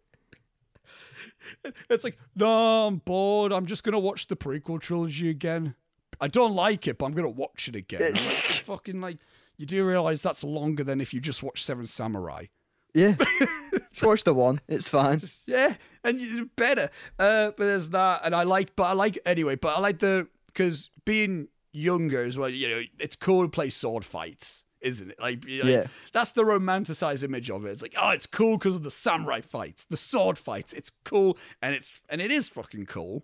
It's really cool when you get a good samurai fight. Like, just, there's one amazing one in The Hidden Fortress, which is the film that did inspire the story type for Star Wars. Another Kurosawa film that stars Mifune. What an amazing one. I don't think there's one incredible sword fight in this film because it's also frantic and manic. Yeah, it's all just kind of horses running in and trying to swipe at them if you can.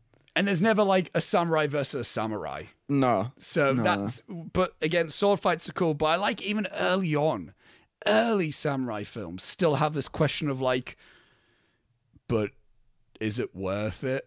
Like, what's the, and again, get to the end. I'll talk about the ending with more so with that specifically. Yeah, and I've got here, like, at the intermission at 1 hour and 46 minutes, it's flown by. Yeah. And I love the character arc by Kikuchiyo because I think that's when that's happened. That's in the first act, I think. Not the first act, the first half. That turning point with him, I think. Yeah. Yeah, and the rest notes at the end. So, Kikuchiyo, right? Okay. Again, he's kind of just been this goofball for most of the plot of this bit. And again, frustrating probably, if you don't know who he is.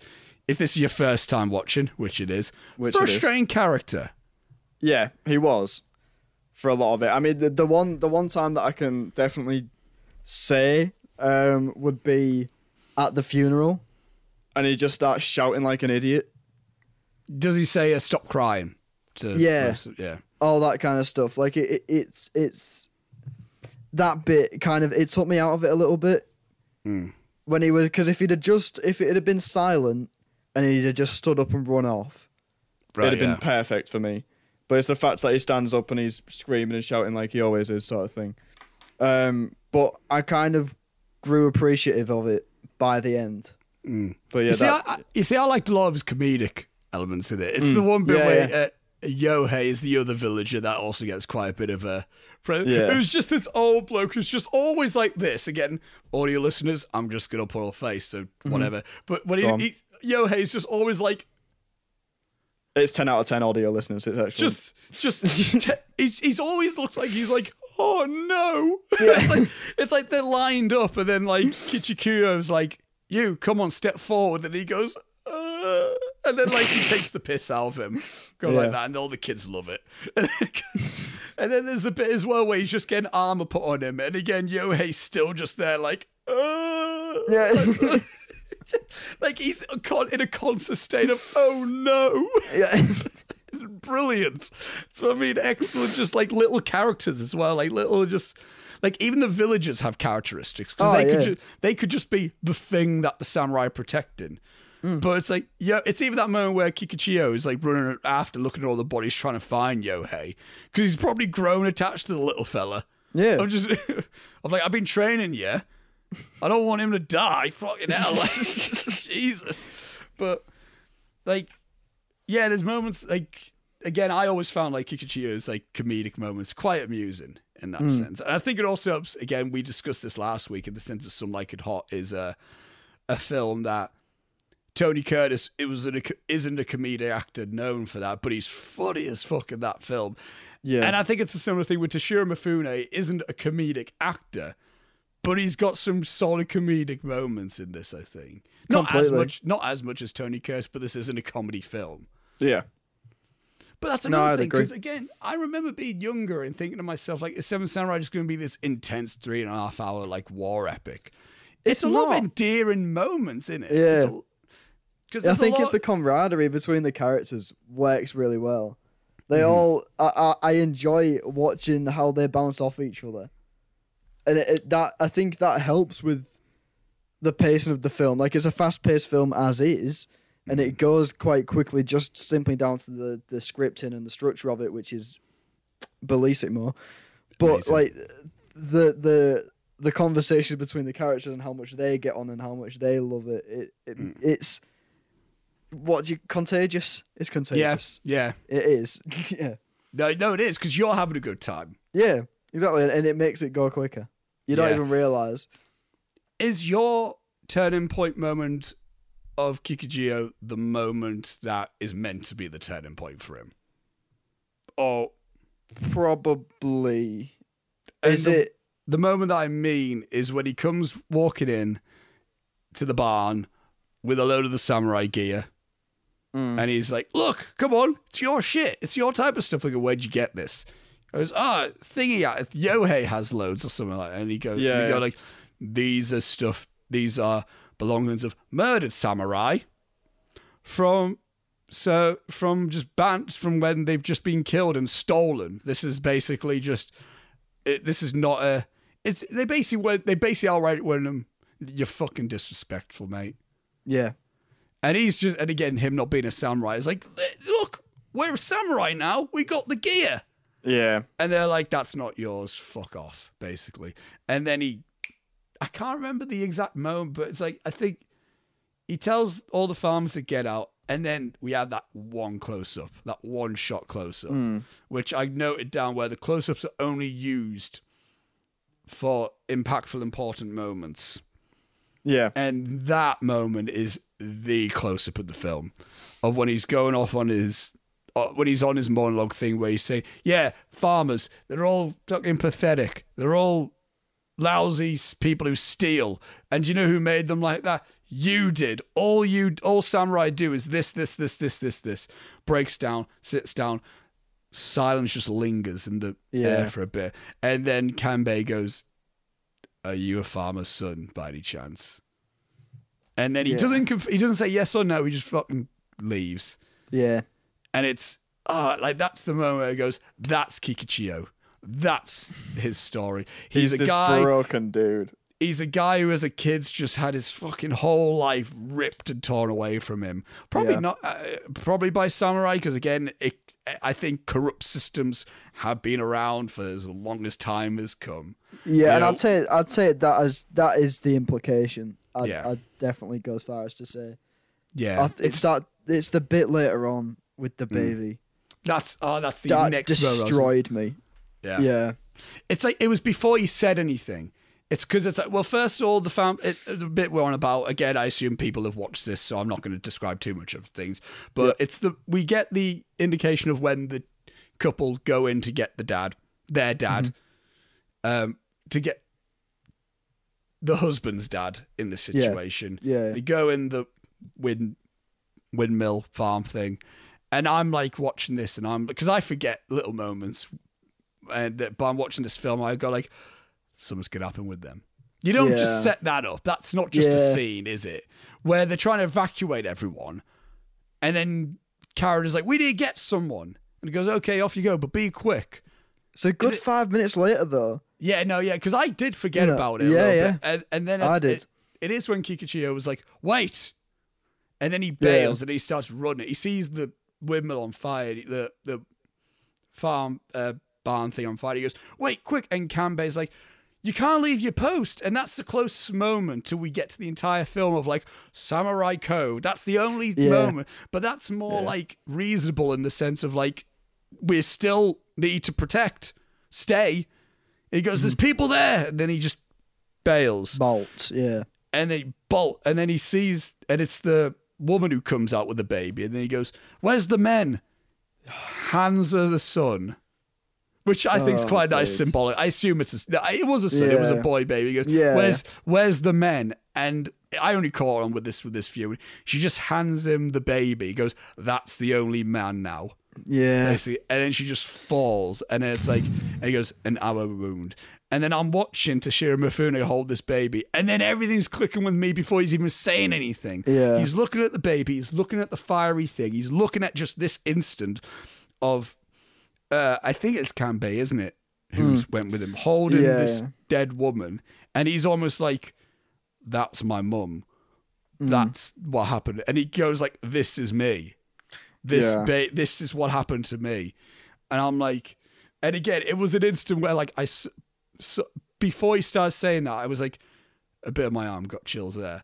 And then it went down this arm. And then this arm did the same thing. And then my whole body just eventually, I was just fucking just so head many. to toe goosebumps. Just like, it was, but it wasn't like an instantaneous thing. It was like a build up because it was like all these things clicking in my head of like, fuck.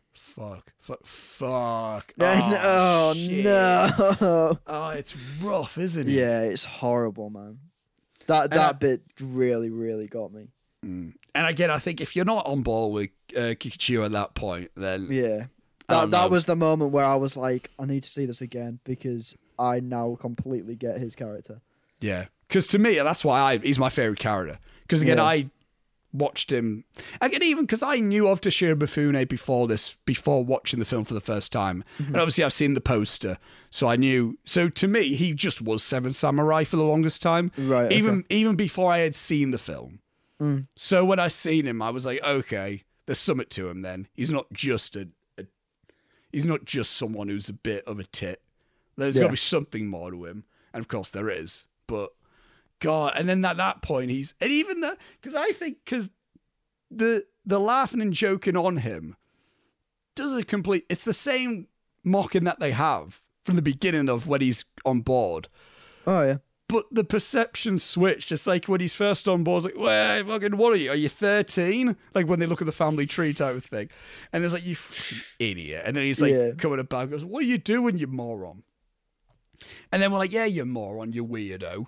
And then it's like, and then it gets to a point where I think it is like, it's close to where they're like, where Gora, the woodcutter. I'm just saying the woodcutter, where the woodcutter makes the flag. Brilliant, by the way. I love how he's just like, I'm just making a little thing. Here's the thing to represent us. You go, what does that mean? He goes, well, that's the village there, and this is us. And then Kikuchiyo's like, why are they different? Why is that? It's like, oh, well, that one's you. Because he basically went, because we're samurai and you're not. But I forgot what he said. And it's kind of like, oh, well. Yeah, it's like, come on, lads. But He's all right. But I also like how none of them are never, their joking is never malicious to him. Yeah. And he's never like outright hurt by them. There's that one moment where he kicks off at them, but that's more in a sense of like them going, you're being disrespectful. Packing him. And then he goes, I'm fucking being disrespectful type of thing. Like, that's the only moment, but it's not like they're like, ha, lol, mate. And then he's like, fuck you, everyone. He's just kind of like, oh, away. Come on. Yeah. Another brilliant comedic moment from him I want to mention, just because it flagged up in my head there. Yeah, go on. When he's fucking riding the horse. Oh, my God, it's great. That genuinely is so funny. It just completely fucking does him over. It is it makes him look like such a mug. And it's like... It runs off at the end as well as if to be like, yeah, fuck you, off I'm going now. See you in a bit. It's such a swift motion as well, like and then they go, and then the horse goes behind like a shed, and then he comes out, and then the horse is just off without him. And then he comes like just limping out, just throwing shit at him, like, come on.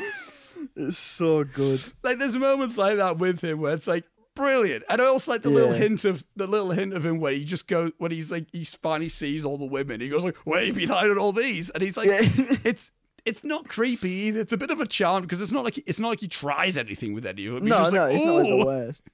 He's just like, oh, women.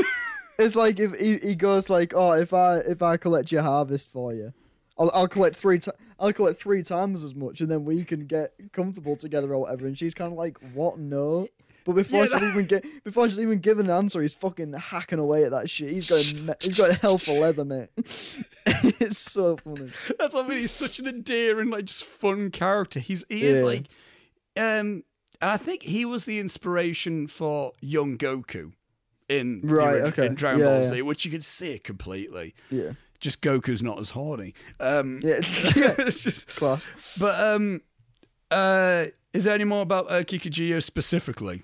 I can't think of any. With that then said, I think we should talk about the ending of the film. Okay, I'm gonna quickly. Are you gonna turn the light on? I'm gonna turn the light on because it looks like I'm hiding in a cupboard, recording a podcast with you. Give me 2 seconds. Doesn't help. It doesn't help that we can't see your background. So it's exactly. I could be for all you know. Keep the people at home entertained, Oscar. I'm tempted just not to keep the people entertained.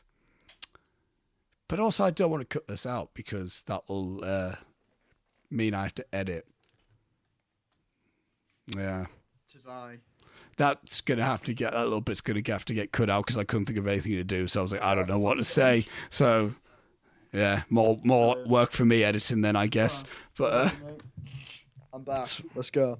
Right. The ending. The ending. Fuck me, I forgot. Each time I watch this film, which is this now the third time, I walk away with a newfound appreciation for this. First time I watched it, I just appreciate the film in general. I think I appreciate the pacing of it the first time I watched it, because I was like, how did that feel so quick? How was I not bored at one moment in the entirety of this 3.5 hour film? Type thing. It almost does feel like I've just watched 7 episodes of a miniseries. Yeah. Like an anime mini, like in each episode, which is half an hour long. It feels like I just binge through. It feels like I just watched 7 episodes of Last Airbender. Is basically the closest feeling I have to this film. And the second time I watched this, I think I appreciate the acting a lot more. I think I walked away with that and just the general cinematography, which we haven't even discussed. Incredible. It looks amazing. The film, the whole way through, looks amazing. Incredible. I love the choice of wides. Yeah. I love the choice of things in the frame, like frame and position. Again, I'm not going to go into specific shots because it's the fucking film. Yeah, the whole thing looks great. I mean, there's specific moments when I'm watching films for this podcast where I'll see a shot and I'll send a photo of it to Julia and be like, look how fucking nice this looks. I think I've done it the most with this film than I have done with any of the other ones. All of it looks so good. Look at that. Look at it. The one that I think about right now is, I mean, anytime with the end shot with the graves, anything with the graves, it's such a fucking like nice, like with the sword in the middle, visual. And then like the anyway, the cinematography is great. But the thing that I walked away with this viewing was, I've already said in terms of the writing, the actual like specifically the writing, and also is the actual ending and how powerful of a message it is. It's not just a simple thing of like, a bit sad now. Or like, that's it, done now. Because this very well could have either went, we lost, bandits have taken over, everyone's dead. Or they could have went really optimistic where it's like, everyone's winning, we're all good, the villagers have got their shit back, we're great, samurai have won, let's go off into the sunset everyone and have a sake. There's not like that could have very well been that as well, but we get this peculiar mix is one thing I've realized. It's a bit of both. And the ending battle, incredible. Again, it's not a big horses v horses. There's not one moment where Kanbei or Kyo. There's not one moment where Kyozo or Kanbei or anything face off against the villain. That's another thing. There isn't a villain. Yeah, there isn't the main bandit. Yeah, or anything. It's just this force, which I was surprised about, to be honest. I'm surprised they didn't have a boss, so to speak, sort of thing. But I'm kind of glad, because I think that would have bogged it down so much more, and it would have taken away a lot of the relatability to it, I think. Yeah. Like, there isn't a moment where Kanbei looks at the dude and he goes like, I know you. And it's like, Kanbei, we meet again all those years ago, and blah, blah, blah, blah, blah. And then it'd have to be a backstory and a flashback and a fucking whatever else. Another thing where he kills his mate. Yeah. And then it's like, oh no. And it goes like, I always said I was going to kill him or whatever. But and then just to set up to a cool fight, which in all honesty wouldn't have been worth it. Doesn't need it.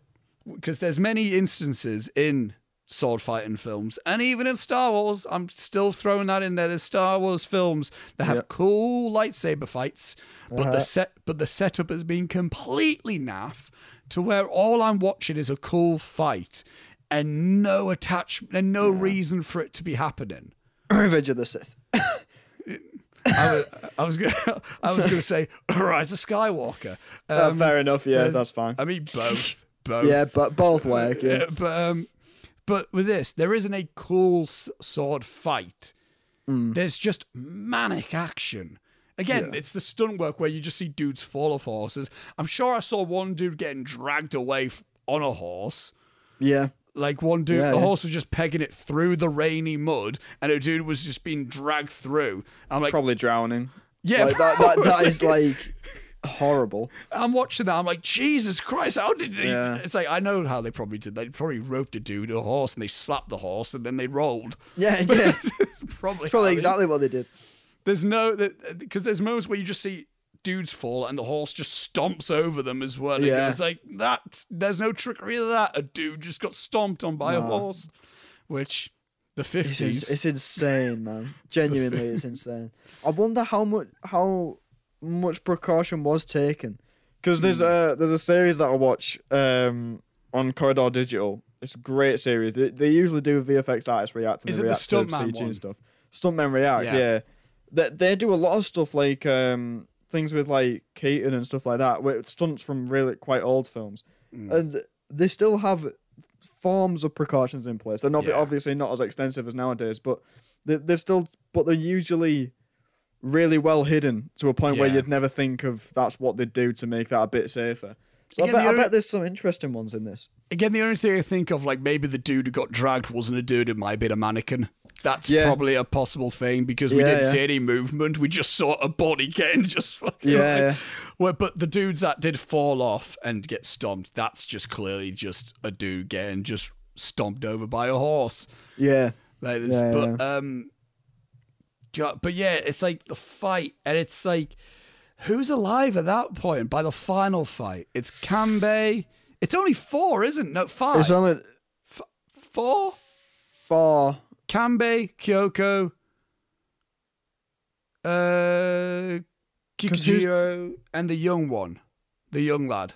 Yeah. I'm sure because Gorabe already got killed at that point. He's already dead. Oh, his man mate is already dead. That's it. Yeah, no. The leader, the young one, Toshiro Mifune, Swordsmith, and his mate. There's 5 of them. And his old mate. Yeah, There's 5 of them. Yeah. So, and yeah, it's only 2 of them die at this point. It's like and the Swordsmith, which is one of the more devastating ones, I think. Not in a sense of like it's like and it's not even like I don't think he got shot because he was fighting. I think at that point he was trying to protect it. He was trying to tell everyone, go back. And then he's down, and then he's still getting back up. That's the other thing about him. He's right. Let me try. I'm not going out like this. But then he gets shot again, and he falls to the fucking mud. It's the young guy's reaction as well. It's horrible. He's like picking him up and limp. Jesus, just gone. It's like it's not a sexy death, is it? There's no sexy really deaths isn't. in this. No, it's just and especially talking about a not sexy death. Not even a minute later, Kikuchiro, Toshiro Mifune. Again, that's another moment where chills. Yeah. Just camera movement's gorgeous in that scene as well. Oh, it's great. He gets shot through a door. Through a fucking door. He's not even face to face with him. And then he breaks down the door. Again, similar thing to Kyozo, not giving up, staying standing. Because he's like, I look at that moment where he's almost like, this is my samurai moment. Yeah. This is the moment where I'm gonna take this one out. And it's not like he's taking all of them out. He's taking this one guy out. And that's the moment that he's going to try to earn the respects of them all. That's what I think of that moment. He's not doing it because like, oh, you shot me. Because at that point, I think he gives a shit about everyone. Yeah. Like, he cares so much about them and their opinion of him. I think that's he cares a lot about what they think of him. Yeah. More so than what he thinks of himself, I think. Yeah. And I mean, he's going after the guy that killed the swordsmith as well, isn't he? Yes. Yeah, I think so. He's going after that guy because he saw where the gunshot came from. And he ends up getting shot himself by the same guy, but doesn't give up because he like you said, he cares about these people at this point. He's so like invested in the group that he's become a part of that he wants to have that moment, and it just makes it all the more sad for him to be this outsider at the beginning and him grow into the group as the film's gone on. You spent like 3 hours watching this dude grow as a person, and then all of a sudden, Devastating, man. Yeah, and again, not a sexy death. Not at all. I think we talked about this stuff like in the Godfather films, where like people would die and it's bad. Yeah. Like it's a rough death. Similar thing with this. It's not like I've been shot. It's like No, the guy's he dies in the mud, face down, arse out. Like, it's just, it is not. It's a not bad fall. good. It's a bad fall as well. Not a good look, mate. Yeah, and then and again, I think that grows as well in terms of character arc, in the sense of like from our perception, he's the only one donning the samurai armor, which again can be looked at first like you're being a bit like insensitive like that, but then it grows in the fact of him not mocking them. He's like, this is the only chance I can get to even wear this. Yeah. To even feel like I'm a part of something. I think that's a big part. He's gone from a young age of being stripped from his entire family and everything. He wants to be a part of a family is the best thing that I can think of with him. Yeah. And again, you see that and that's explained in the sense of him holding the baby who's now an orphan, saying, this is me. This is basically what's happened to me. And then at that point, it's like, he just wants a family. He doesn't want to be, I don't want to be, he's not like, I'm going to be the best samurai. He's like, I just want to belong. And and I think, again, that's one fucking character arc in this film. One arc that's done well, that's done amazingly, and all the other ones done amazingly. Yeah. How? In a film at 3.5 hours long. Most TV shows fail to do this within 8 hours. Yeah.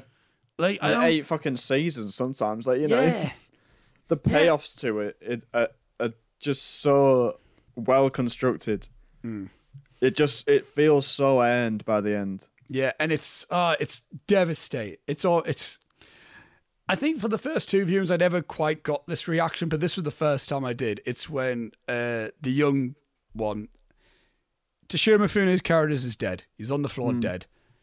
The young one's running about, going, where are the bandits? Where are the bandits? Where are the bandits? Bandits. And then Kanbei's like, they're all dead. Yeah. And then the young guy's just on the floor kneeling, bawling, just screaming.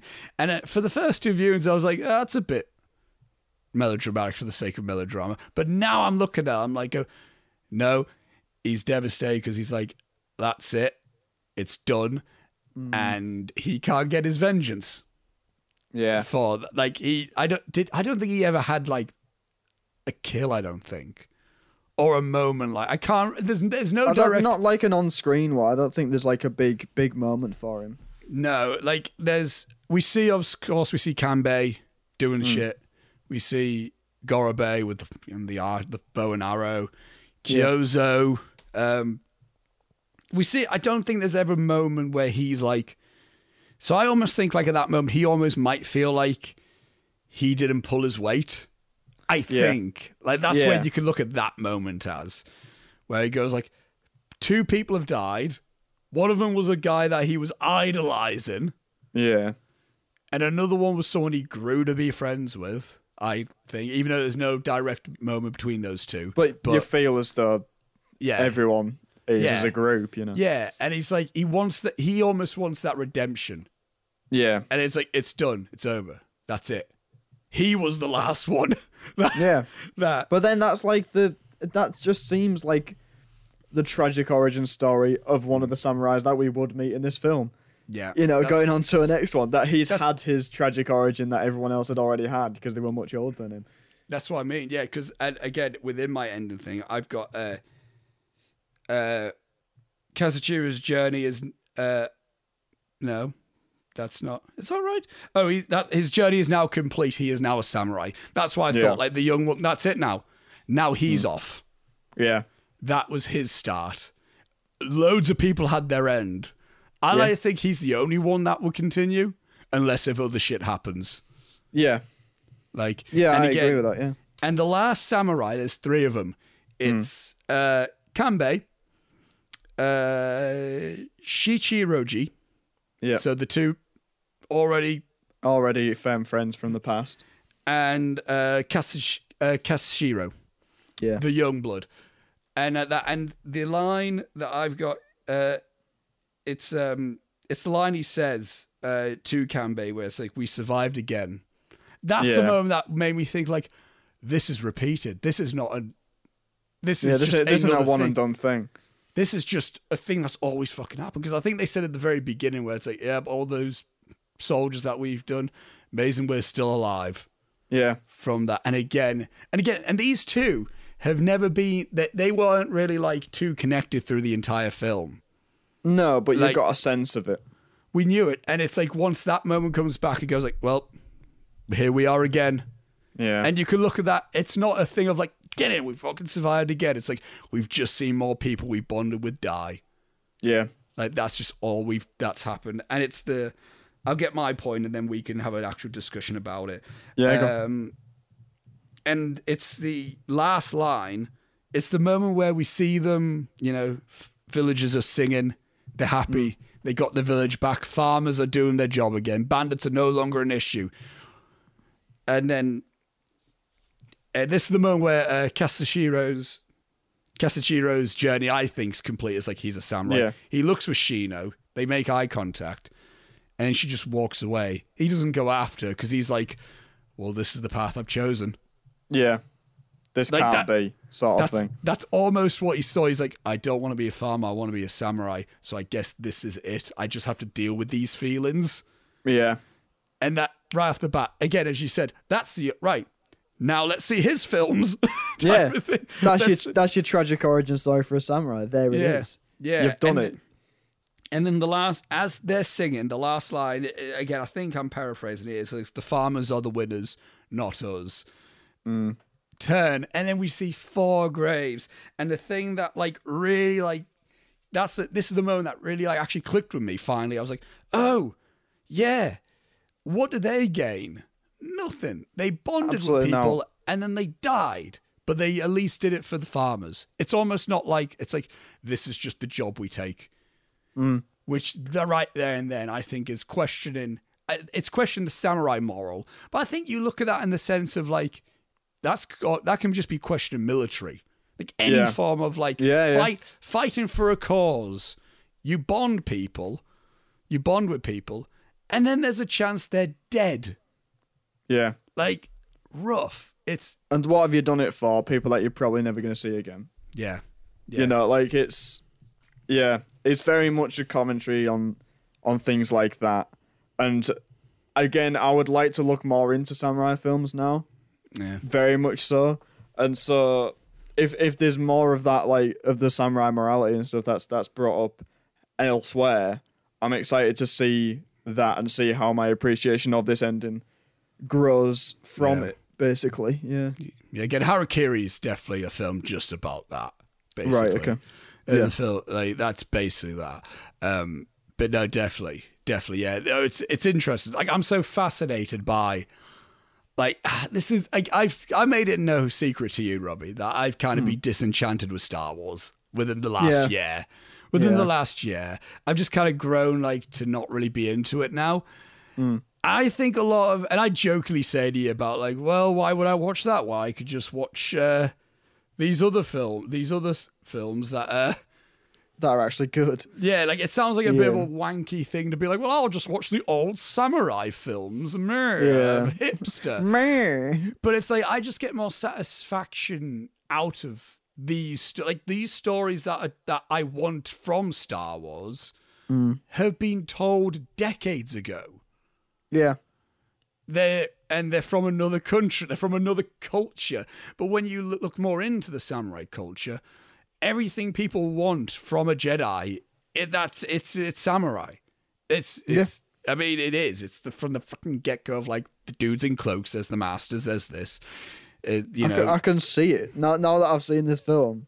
You can completely see it, and I mean, like that with the young guys arc.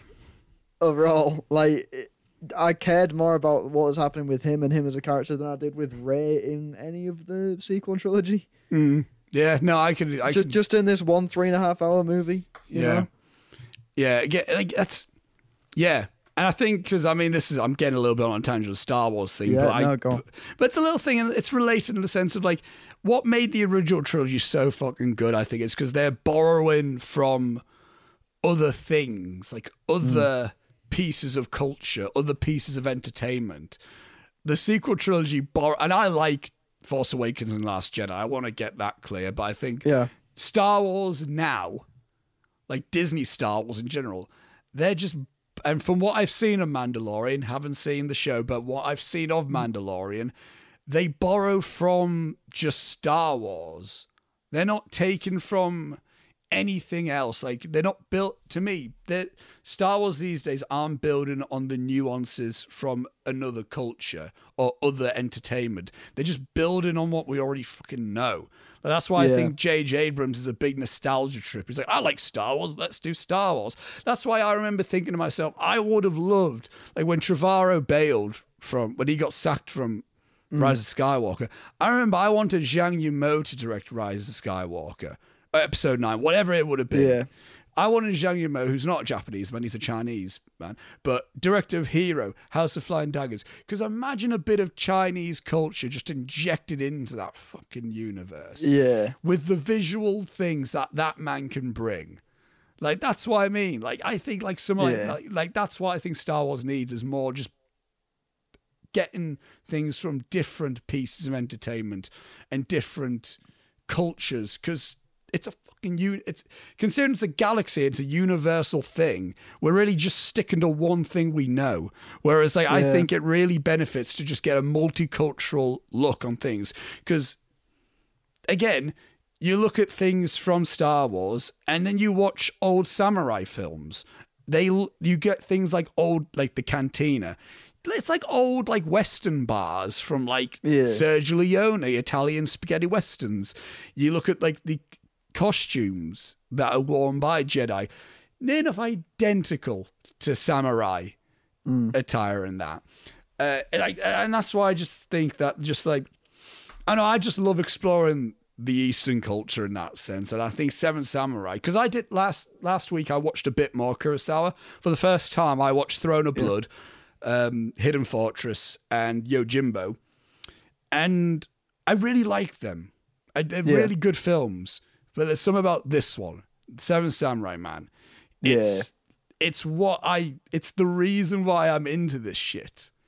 So much so. And because there's a lot of familiarity to it, I think. Like just general character story types that I know just generally from life, from watching and read and shit. But there's a nice uniqueness to it, I think. Yeah. With overall. I'd agree. That almost brought a tear to my eye. that speech, that was excellent. But I agree with you on all of it. Even in terms of I haven't seen any other Kurosawa films, but in terms of what you were saying about Star Wars, about it needing to take from different cultures and things like that. I mean, the prequels. That like if you see a prequel to a film series nowadays, it's just like, hey, remember this thing? Mm-hmm. Like in Rogue One, the you better watch yourself guy knocking shoulders with him. It's like, do you remember this from New Hope? Here he is before New Hope. It's like, all right, but who fucking cares? But like the prequel trilogy, I'm not defending them. They are dog shit. I'd like to make that very clear. They are not good movies, but at least they're something. No, I agree. Like, I agree. He's gone in a direction. He's taken inspiration from different things across the world. And he's ended up with this. It might not be good, but at least it's different and it's something new. Whereas the sequel trilogy, if it went for the age of the original trilogy actors that come back, literally could take place 2 days after the original trilogy because it's the same galaxy. It's the same place. Nothing's changed in the 30 years since. Instead of it being called the Empire, it's called the First Order. That's the only difference. Like my again, a little bit of a, but like it's linked in a sense. But Last Jedi, like I've said this to you, I need to rewatch those films. By the way, with now the trilogy's over, because I haven't seen Last Jedi since 2017, if I'm being honest. Right. Okay. But I remember watching Last Jedi, and the thing that got me hooked to that fucking film, I watched that film ended, cinema, out of it. I was like, this is what I fucking want from Star Wars, because this was a year after Rogue One. Disliked Rogue One heavily because I'm like, it's just a fucking why. And I'm like, so boring. Watch Last Jedi. I'm like, this is what I need. this is what I want from Star Wars. And I didn't watch Star Wars. I didn't watch Last Jedi. Thinking to myself, but it made me remember Star Wars. It made me remember the feeling of watching Star Wars, which watching Last Jedi, I watching all this stuff where it's like a lot of Zen Buddhism influenced in there. And I'm like, oh, that's fucking neat. There's the red room scene with Kylo and Rey. And I'm watching that. I don't know if Rian Johnson meant for this to be a thing, but I'm watching that scene, and it's just making me think of the scene in Last Airbender, the show, with Zuko and Aang fighting off the Fire Nation together. Yeah. And then I'm linking things to other things. Watching Last Jedi. Rise of Skywalker, I'm watching, I'm like, I remember this from Star Wars, I remember this from Star Wars. Ah, cool. How fucking mint would it have been if you're watching Rise of Skywalker and they introduce a new character, I don't know who, a new character, and it's just someone that resembles Toshiro Mifune from Seven Samurai. They're not borrowing a character type from the original films or anything else we know. They're not just doing Gail Finn. Yeah, they're borrowing it. They're borrowing it because it's like, oh, that's someone that because to most people could be, that's unique. That's a unique, like a guy with an overlarge lightsaber for some reason. Yeah. Or like a giant weapon for no reason. And he can kind of, or like if Rey was like that. Because, I mean, there's things in Rey that's very much so like that. Yeah. Like her character archetype. But she just kind of becomes... just insert new protagonist here, where there's no, but like that's why, and I think that says a lot in the sense of, for a film like Seven Samurai, how it's still, I mean, we say this a lot with other things. This is so timeless of a film, I think. And the fact that Seven Samurai is 3.5 hours, the fact it's old, from the 50s, in black and white, and foreign, should not be a thing to turn off anyone. In fact, I would not want it if it was any shorter. I would not want it if it wasn't authentically Japanese. I would not want it if, honestly, if it was newer. It would have just, I don't know why. If it was if the film was newly made, I don't know, some of the charm to it wouldn't still be there. Yeah. And even if it was like in color, I don't know. I think I like it in black and white better. I agree. I couldn't see this film in colour. No. It'd lose the effect. That's what I mean. Just something about it. It's like everything. Again, I said it with 12 Angry Men. I'm saying it with this one. It's a perfect film. I can't think of anything to change about it. It is the perfect storm of cool shit. Exactly. So it's exactly what it is. Do you know what it is? Do you know, like, it's almost like a thing where this is a good way to try to get people into why people might like anime or manga fiction. Because a lot of people have this conception about that stuff. And it's almost like, watch Seven Samurai. You like it. You know all those emotions you felt. Excitement, humor, romance, a little bit of that in there. Just all these feelings. Yeah, that's what the best anime can do for you. So that's what I'll say with that as well. So, because some of the best fucking anime that I like gives me all those feelings. They could get a bit much. There's a lot of anime that's corny and cheesy, but there's a lot of samurai fiction which is silly and mental, and that they're fun in their own right. The Lone Wolf and Cub films, ridiculous, but that's what they're there for.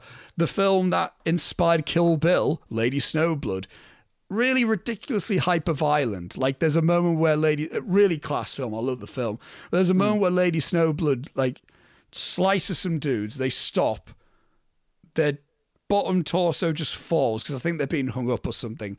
The bottom torso just falls, and then they're there, and then just blood like, bright red blood, just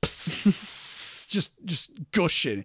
And it's silly, it's stupid, but but that's based off a manga as well, so that's obviously meant to be more comic booky. But again, that's another thing. I think this is a good entry point to Samurai, and I'm glad this is your first proper go at it, because I'm not sure if you will find a better one. Yeah. But you've just got all the world opened up to you in the sense of, like, right, so if you're into this, if you're into this element of Seven Samurai, then you'll like this film. But if you're into this element of Seven Samurai, you'll like this film. That's like what that is, as opposed to like, again, this is the best one. I don't think there's a better one, although a lot of people think the film Harakiri is the better one. There's always a debate with those two films, but Right, okay. where Harakiri is more dramatic, this has got a bit more.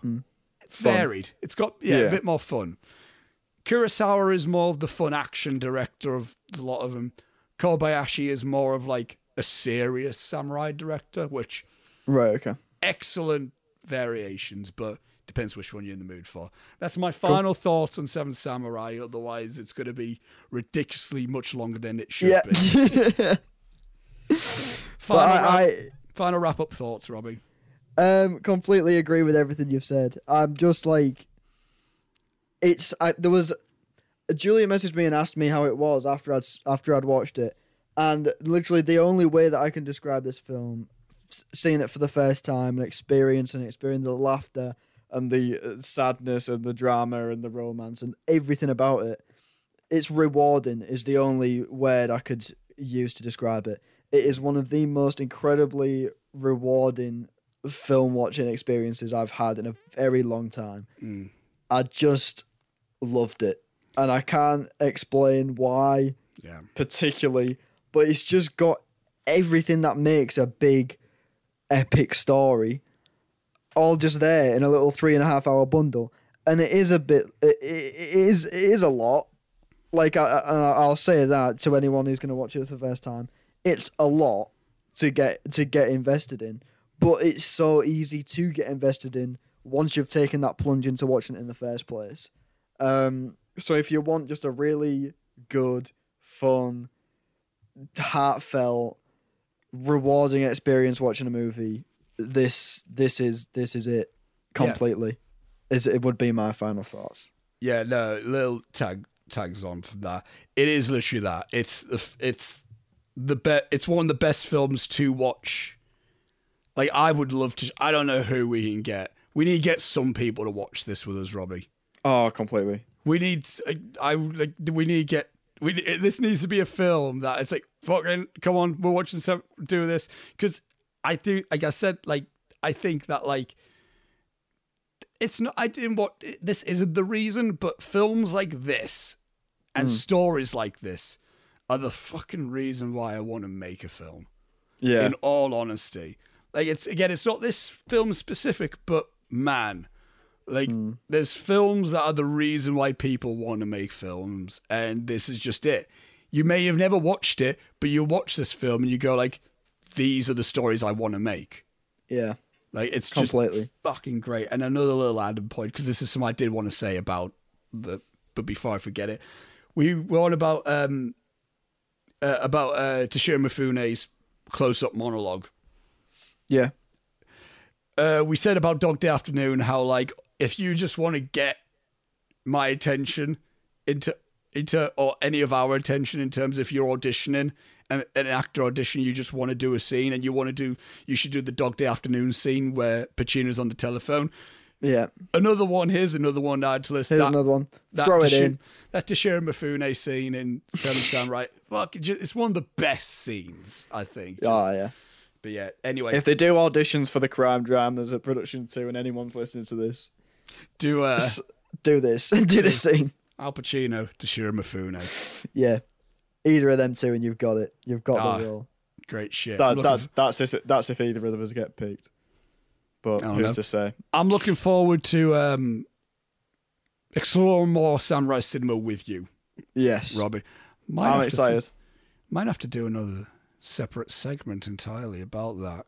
But that'll be something that's just something that popped in my head there. Yeah. That'll be something I'll think about it, discuss with you Good shit. at some point. But anyway, let's move on, Robbie.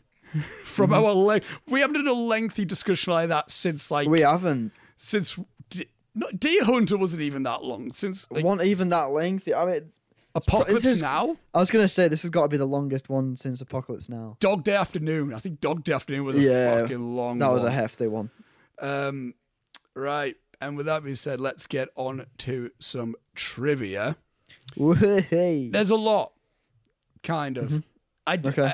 And as you know, Robbie, we went on Skype, and I was still setting up trivia for Yeah. this. So I haven't got them all, but I've got enough to be interesting. So if you want to look more up about the film, just look it up. Go IMDb. on IMDb. For Christmas, I got Akira Kurosawa's kind of autobiography. All so right. I'm intrigued about reading that. Yeah, very good. Seeing what that's like. Anyway, the first bit of trivia is a bit of a chunky piece. So here we go. Sweet. Akira Kurosawa's original idea for the film was to make it about a day in the life of a samurai, beginning with him rising from bed, eating breakfast, go to his master's castle, and ending with him making some mistake that required him to go home and kill himself to save face. Harakiri. Despite a good deal of research, he did not feel he had enough solid factual information to make the movie. He then pitched the idea of a film that would cover a series of 5 samurai battles based on the lives of famous Japanese swordsmen. Hashimoto, who is one of the screenwriters, went off to write that script, but Kurosawa ultimately scrapped that idea as well, worrying that a film that was just a series of climaxes couldn't work. Then, producer Sojiro Motoki found through historical research that samurai in the warring states period of Japanese history would often volunteer to stand guard at peasant villages overnight in exchange for food and lodging. Kurosawa then came across an anecdote about a village hiring samurai to protect them and decided to use that idea. Kurosawa wrote a complete dossier for each character with a speaking role. In it were details about what they wore, their favourite foods, their past history, their speaking habits, their reaction to battle, and every other detail you could think of about them. No other Japanese director had ever done this before. That's insane. What a story. You know how we want a making of Citizen Kane film. I want a making of Seven Samurai, but this would be a much more calmer one. This would just be an Akira Kurosawa dude just kind of like researching and then thinking to himself, would that be interesting? I don't know. That'll be a nice film. But man, that's like mental. Yeah, no, I think both the concepts they had before could have worked. I like that a lot. I like the film of just a day in the life of a samurai. That's my type. That's my type Quite of like shit. that. That is. Yeah. Yeah. Like I'm reading that, I'm like, fuck. Kurosawa's blog researchers would have been 90%. Yeah, it'd been excellent. He could have done loads of that. Shout out to anyone from the Northern School of Art who has to do blogs. Big ups, unlucky lads.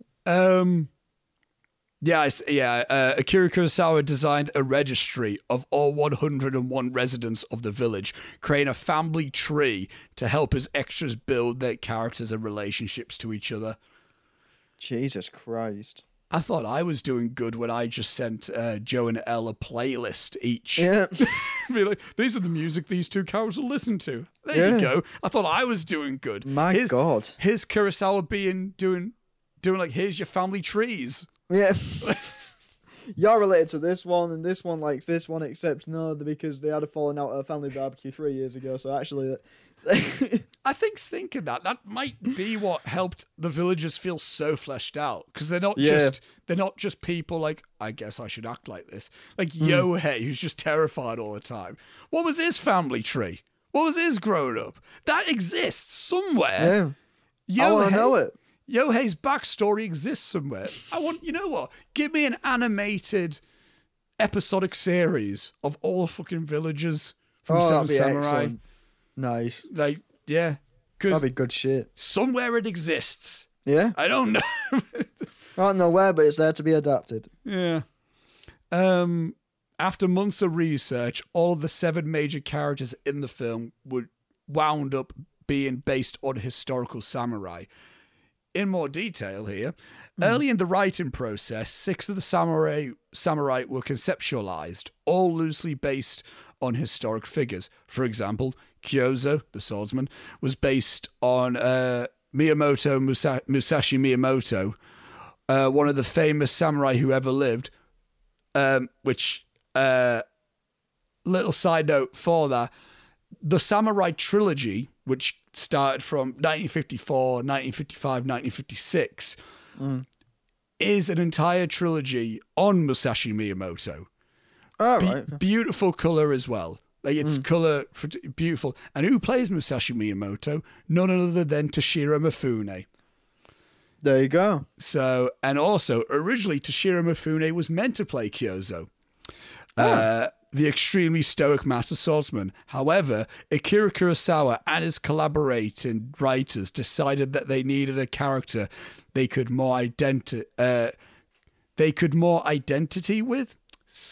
IMDb, come on, identify with. Decided they needed a character they could more identify with who wasn't a fully fledged samurai. So Kikuchiyo, I've just been saying it. The character Toshiro Mifune was created, so he was made for Mifune. Since Kikuchiyo didn't have an historic basis, Mifune was allowed to do an unprecedented, for a Kurosawa film, amount of improvisation for the part. So a lot of it was just, him. Yeah, That's quite cool. I like that a lot. So the six samurai were mainly based off already established historical samurai figures, which might be why we're thinking to ourselves, a standalone film probably exists for him. A standalone. They're not standalone films. They're history. Yeah. They're the stories of people who lived. Yeah. Which Kurosawa just basically made an Avengers for real life samurai. That's actually really kind cool. of mental. Yeah, that's sick. Which actually makes sense when I say that Mifune's character is just the Seven Samurai arc. Like, because he only exists as a character for Seven Samurai. That's really cool and interesting. Yeah. Actually. I like that. Makes me do really want to research each individual samurai, actually. Yeah. Because I wanted to get Musashi Miyamoto's book. Funny enough, Musashi Miyamoto, who was also a Japanese philosopher as well, insane. I wish I was born in those time periods where it's just like I could be a samurai and then just talk wisdom. And then that's my life set. And then that's my life set. I don't need a degree or anything. I mean, it would be much more difficult. I wouldn't have any of this shit, but you know. Yeah, I say this shit as in my room, not I wouldn't have the Seven Samurai in my life. Wouldn't have any of these dickheads. Fuck you, Denzel. Is that Ethan Hawke? Was Ethan Hawke in that film? Yeah, he's like a doctor or something. That's also a gunslinger man. Anyway, used to say. my original thought, Musashi Miyamoto also has a manga series based off his life called Vagabond, which is a bit fictionalized. You know, it's a bit, dramatized stuff. But Musashi Miyamoto is like the samurai. Like, you know, the guy, like when people think samurai, stoic, doesn't, Kyozo, basically. Yeah. That's Musashi Miyamoto, apparently. Like, that's just, but the Samurai trilogy shows, it goes from him being young and how he became a samurai to then just each different, it's a really fucking solid trilogy that, again, you would probably enjoy that. Yeah. And the trilogy isn't really huge. Again, I think they're about, the longest one is like 1 hour and 40. So, oh, right, okay. I watched the trilogy all in one day as one massive epic, but they're not anyway. But I think that's really cool. The fact how you can just look up these real life guys and see what they did. I also find it interesting how Mifune was mostly improv as well. Yeah. Which is surprising to me. Yeah. Which the link on to that is not only was this Toshiro Mifune's favourite of his own films, but named Kikuchiyo as his favourite role because he was able to be himself, as he quotes. Nice. Which I find interesting. So Mifune was just really playful lad. Yeah. I like that. Big fan of that. Akira Kurosawa refused to shoot the peasant village at Toho Studios and had a complete set constructed at Tagata on the Izu Peninsula, Shizuoka. My Japanese isn't completely Excellent stuff. fine. Although the studio protested the increased production costs, Kurosawa was adamant that the quality of the set influences the quality of the actor's performance. For this reason, I have the sets made exactly like the real thing. It restricts the shooting, but encourages that feeling of authenticity. Good shit. Cool. Very cool. The rest of this is a lot of Toho related thing. Yeah, you know of Toho, don't you? The studio in Yeah, Japan. Godzilla. Yes, and this is where this is going to be linked. Okay, cool. An often repeated myth is that the production of this film and Godzilla nearly drove Toho into bankruptcy. Godzilla came out the same year as Seven Samurai. Seven Samurai and Godzilla, same studio. That's a myth. This myth neglects to mention a third Toho film made that same year, which is Samurai 1, Masashi Miyamoto, the first of the Samurai trilogy. All three of these films were the most expensive Japanese films made up until that point and were big financial risks for Toho. However, there is little evidence to suggest that Toho as a company was ever at risk for bankruptcy. The studio released a total of 68 feature films that year, the most successful of which were Seven Samurai, Samurai 1, and Godzilla respectively. Regardless of risk, Toho would emerge as the industry leader in Japanese cinema. But imagine if those three films just nothing.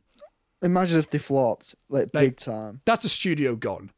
That's again, but we know Godzilla, Seven Samurai, huge film. Samurai 1, a start of a trilogy, which also has loads of sets.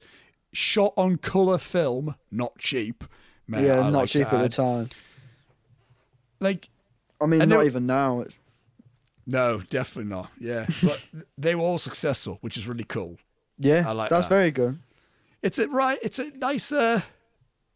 nice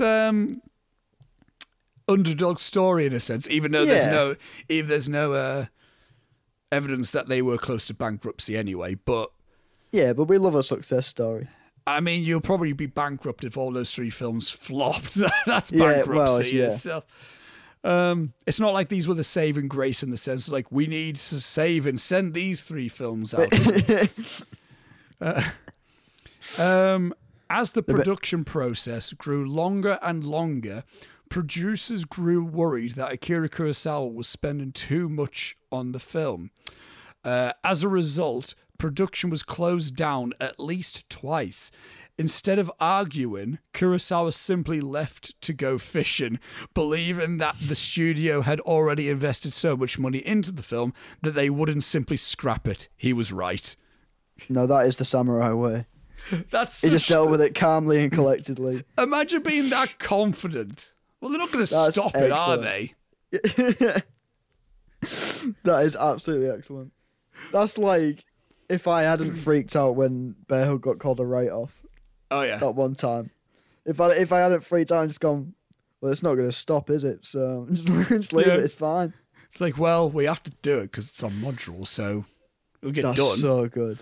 Like he just they've already spent money on this. They're not going to stop it, are they? So I'm just going to go. I'm going to go get a salmon. Genuinely genius. Massive fan of that. I've seen very little interviews. I've seen like one interview of Kurosawa, and it's such like a stereotypical thing to say, like, a Japanese director is almost like a sensei, a filmmaker. But if you watch an interview of him talking about directing, it is just like an old wise man just telling you need to be calm and you need to think things through because blah blah blah. It's just got like he's like if Francis Ford Coppola just was always Zen.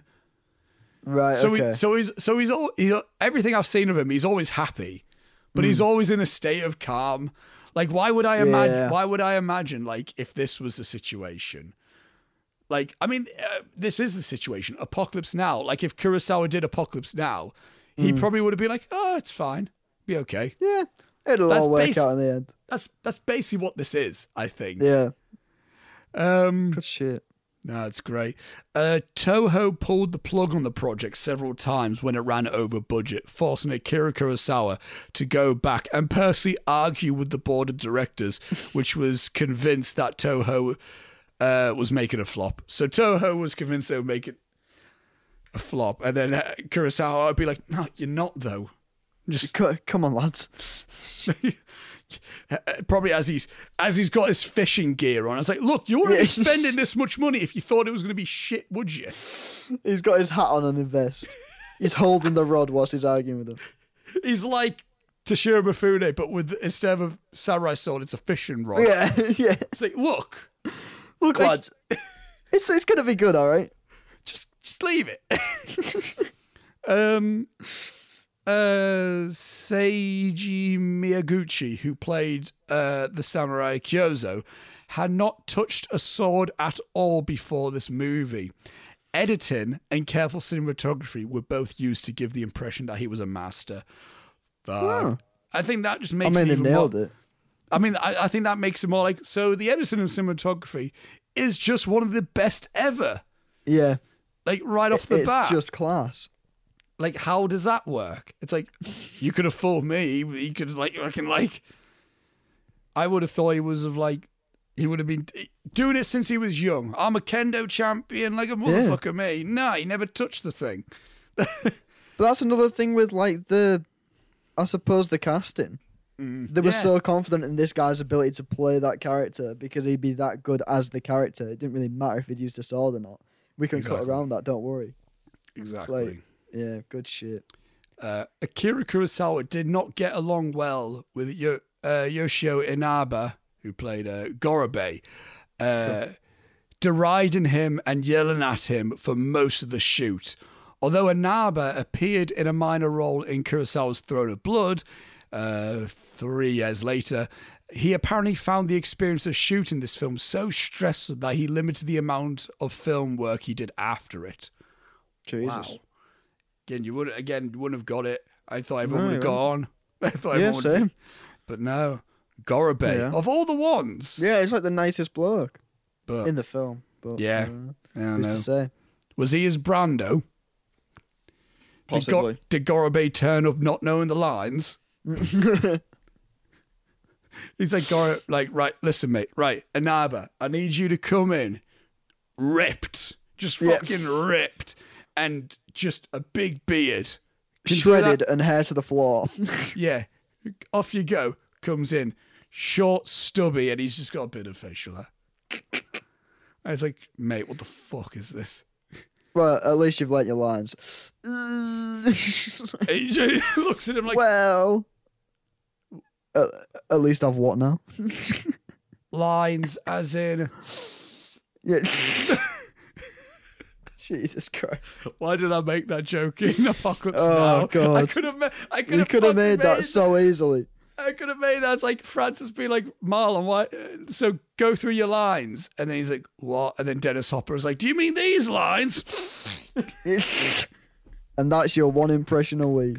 And it's not even from this film. Realistically, I'm not going to do an impersonation of this film because then I'll get cancelled. Yeah, you'd be a racist. So for you to do an impression of Dennis Hopper sniffing cocaine is absolutely fine. It's fine for this week, mate. You've nailed it. Shortly before filming of the battle sequence began, heavy snow fell, which meant the crew had to water down the set in order to melt the snow. That, plus the scripted plan to shoot the sequence in a dramatic torrential downpour, meant that the cast was working in deep, thick mud. Because it was the dead of winter, the mud would often grow frozen, leaving the cast in their period-accurate sandals, freezing as they try to carry out the action. Akira Kurosawa himself, who stood in the mud with his actors, apparently grew so cold that he started to lose his toenails. Oh, that's horrible. I was going to say that it surprises me that no one got trench foot. Yeah, oh yeah. To be honest, like that is horrible. There's you know how we're told it's like just work around a thing. Mm. Yeah. No. Nearly happened with me. Nearly happened with me. Remember when I think I told you this. You weren't on set for this. For the first shoot of Your Ear, it just rained out of nowhere. Oh, yeah. Yeah. And I was very close to thinking to myself, I remember saying to Reese, I went and I was like, maybe we can find like a tree or something for Joe and Connor to stand under and shelter, and they can go through the lines through that. And that could work. Then I have Jack next to me going like, I'm not shooting a rainy film. I'm not shooting a rainy film. And I'm like, oh, I guess we'll just wait. I guess we just sit here then. It passed by anyway, but Yeah. God, there's nothing worse than thinking to yourself, it's going to go fine. Shh. It is horrible because you have to just throw out every plan. Meanwhile, my first thing is get the Black Magic Ursa in the camera bag now. Yeah.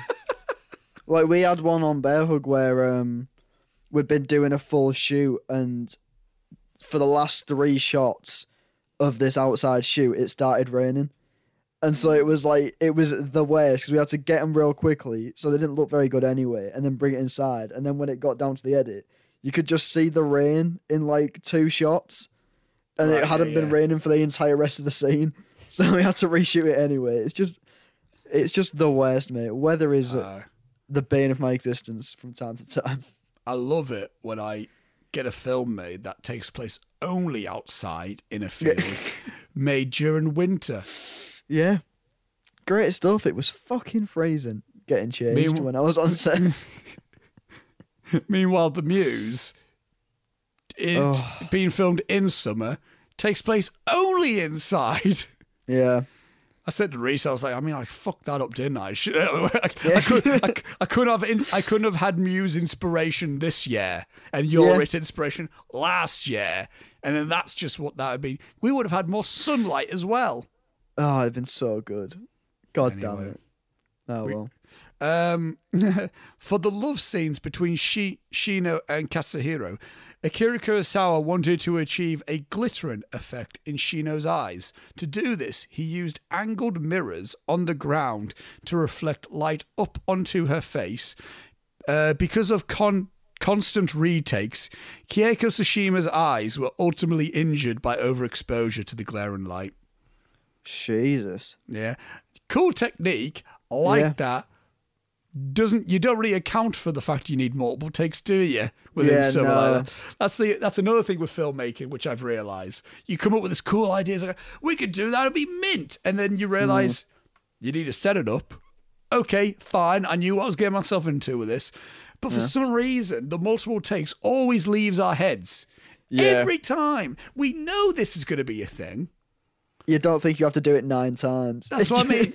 We know this is a thing. We understand this is the whole point of it. Yet we're like, we can get the whole film done in a day. It'll be fine. And then we're doing it. And we're like, we still need we've only done a quarter of the film, mate.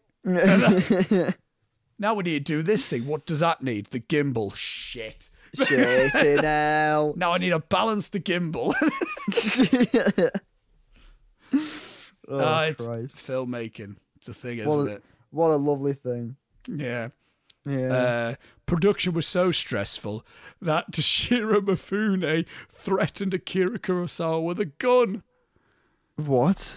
And this is what I mean in the sense of like, only in the 50s. You don't hear about this, do you? You don't hear about like, film got stressful on Fan 4 stick. Miles Teller pulled a shotgun on Josh Trank. Yeah. What is that? What could have even driven him to the point of needing to whip out a gun? That's why I wonder if that's in Kurosawa's book, actually. Please keep me updated with that. That's something you don't just leave out. Surely not. You don't, like, if you're writing an autobiography, you don't just leave out the fact, like, oh yeah, one of my lead actors pulled a gun on me one time. Yeah. No, it's got to be in there. Sure. But yeah, I think there was another thing where Werner Herzog and Klaus Kinski, I think that's the actor's name. I think on Aguirre Wrath of God, which I haven't seen yet, I think Werner Herzog got so stressed at Klaus that he had a gun to Klaus's head to be like, do the fucking lines. Jesus Christ. Yeah, so that was the 70s. What was going on? What were these people? I mean, cocaine probably at that point, but like, yeah. What was the 50s? I mean, no rules, I guess. less Yeah. roles in filmmaking. Jesus. That's I like- insane. I like to think Mifune had the gun hidden in his sword. Like, I forgot the name of it. In the sheath. Sheath, yeah, the sheath. He Oh, just yeah. like had the gun in there, like like the fucking like in some like in Hot with the golf clubs. It's just Yeah, that, but it's with, just like, attached to the end of it. It's got a sword attached to the end. you thought it was one weapon, but now it's this. But Wait. stupid. Taped. It's got like sellotaped to the side. Not even it's taped. It's not even attached, it's just taped. Much more inconvenient to Shiro, mate. What you're doing? Yeah, yeah. And I think that's what Kurosawa did to Shiro. What you're doing, mate? Come on. Yeah. Mate, can you see I'm trying to fish?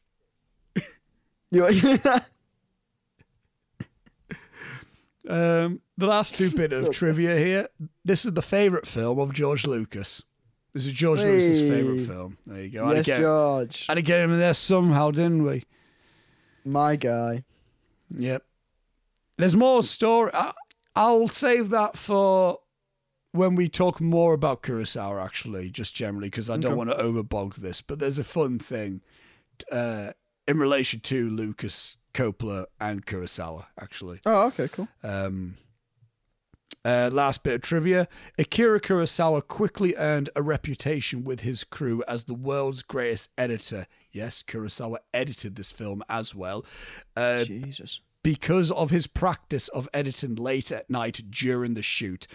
He described this as a practical necessity that is incomprehensible to most directors, who on a major production spent at least several months with their editors assembling and cutting the film after shooting is complete. So he was just editing this on the night as as production was still going.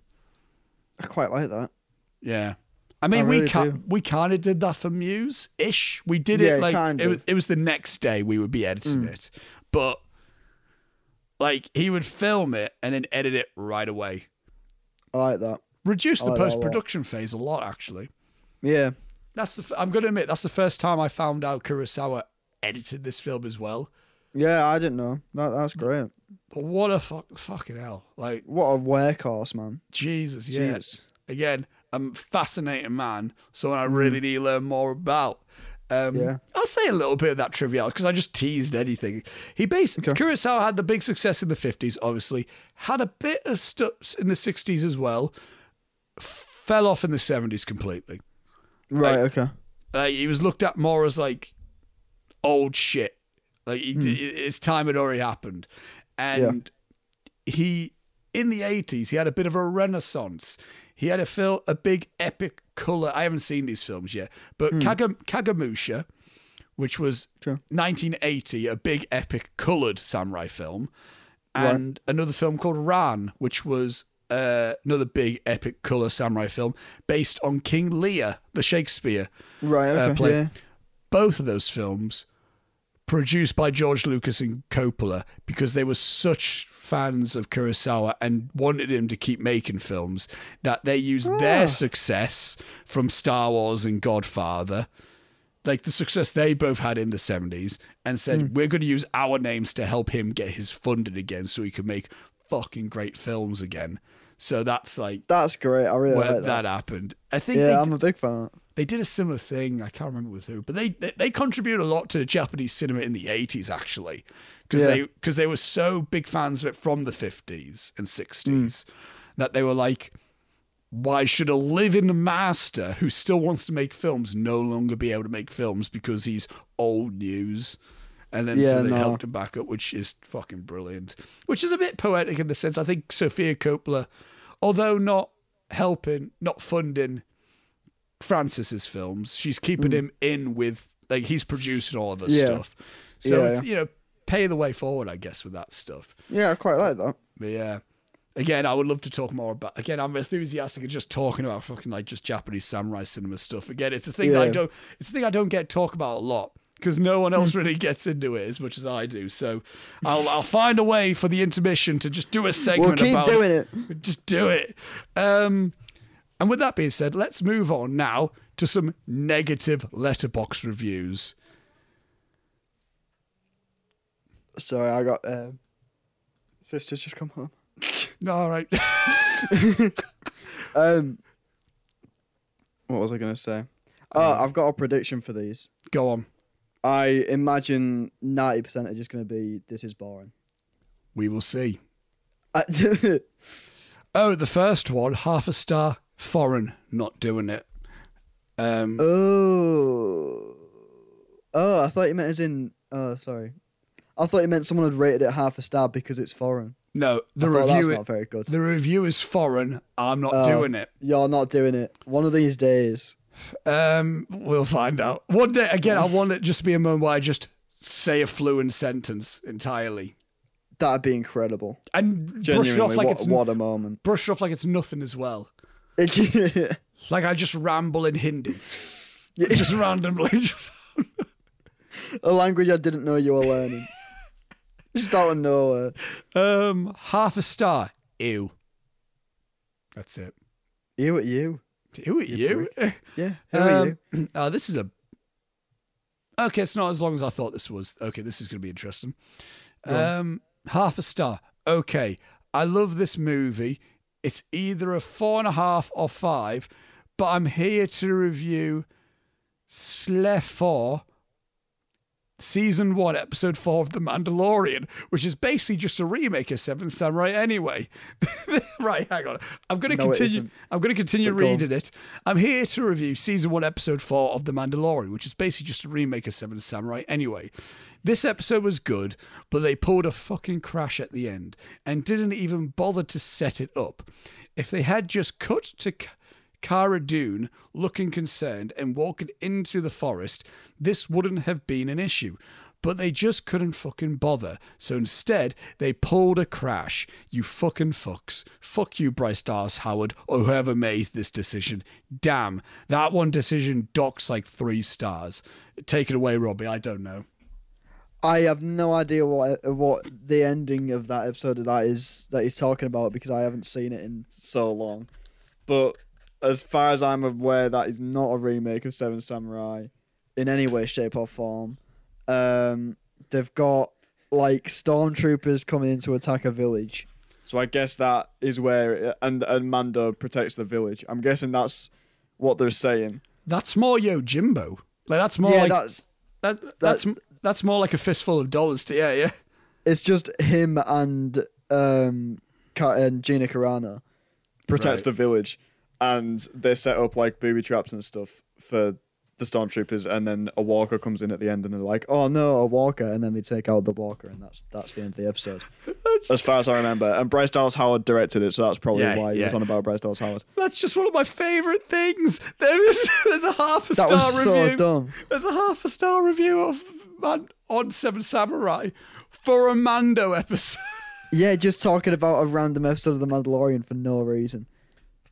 What is that about? That might have to make Hall of Fame for me. Just like we'll see. Yeah, just out of half a star. I'm not here to review this movie.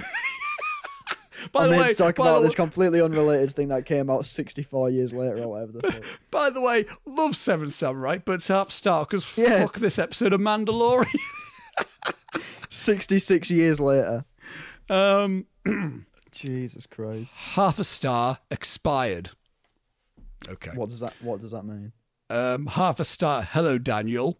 And there's a comment. Did Daniel reply? Please be Daniel. Someone called Dan Pierce. Someone's jaw is looking vulnerable. What the? Oh.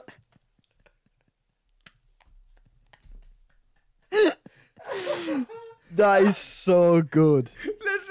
So that's a bloke called Daniel who loved this movie, and his friend's gone on and rated it half a star and said, "Hello, Daniel," out of spite. And then Dan's just like, "I'm gonna fucking deck you. I'm gonna knock you out, mate." That is brilliant. Hall of Fame. This is that's Hall of Fame. That is a strong one. That's something Lewis and I would do. I don't think I told you about this. I just started reviewing Christmas films this year, but just to slag off Lewis for his shit Christmas opinions. So I would watch them, and I would be like the film, but just so everyone knows, Lewis thinks this, fuck Lewis. And then Lewis would just be like... You know, mate. I'll make that the end. I'll read that at the end of this of this whole thing. I've got a message for someone. Tyler McCulloch, who is a level 4 film student. Yep. He probably won't listen to this, but he put a vote thing on his Instagram the other day saying, "Is Polar Express actually a good film?" No, it isn't, Tyler. He was on the side of yes. It's a bad movie. Yes, it looks weird, and everyone's played by Tom Hanks, and it freaks me out. So it's not fuck you per se, but fuck that movie. That's also another film that Lewis likes to watch on Christmas time. It's so bad. But he also has only watched It's a Wonderful Life once, and that was years ago. But yet he continues to watch The Santa Claus, as in the one, not the first one. The first one, he likes the first one. He says is his favorite Christmas film, but he also watches the one where it has Nazi Santa Claus in it. What the third? Is that the third one with Jack Frost? I think so. Yeah. Oh my god. And he also likes Christ. He also likes Last Christmas, and that's where I'm leaving it for now. Yep. Fuck it, grow up, Lewis. Anyway, half a star. We're not going to get any better, are we? We just we peaked. We peaked too early. Half a star. Long, boring, bad acting, crap plot, crap characters, lousy direction. Of course, I must be wrong because it's one of the best films of all time. I must have seen something different to what everyone else has been masturbating over. Something long, boring, and shite. All right, mate. Well, you're a crap person, I would say to that person. Not going to give you any time of the day with that. It's just It's wrong. Just incorrect. Another half a star review. That's in Spanish. Nope. Nope. Not doing that. One of these days. Here we go. Here's another lengthy-ish one. Is this from the same person? No, it's not. Maybe. We're fine. It's not the same person who did a Mando review. Half a star. The movie is very long, and not because a lot happens, but rather due to the unforgivable length and drawn-out scenes. It might have been an applauded strategy back in the day when going to the cinema was expensive. ? And the length might give an additional bang for your bucks. However, as a modern viewer with plenty of entertainment options, the timeless masterpiece really is a letdown.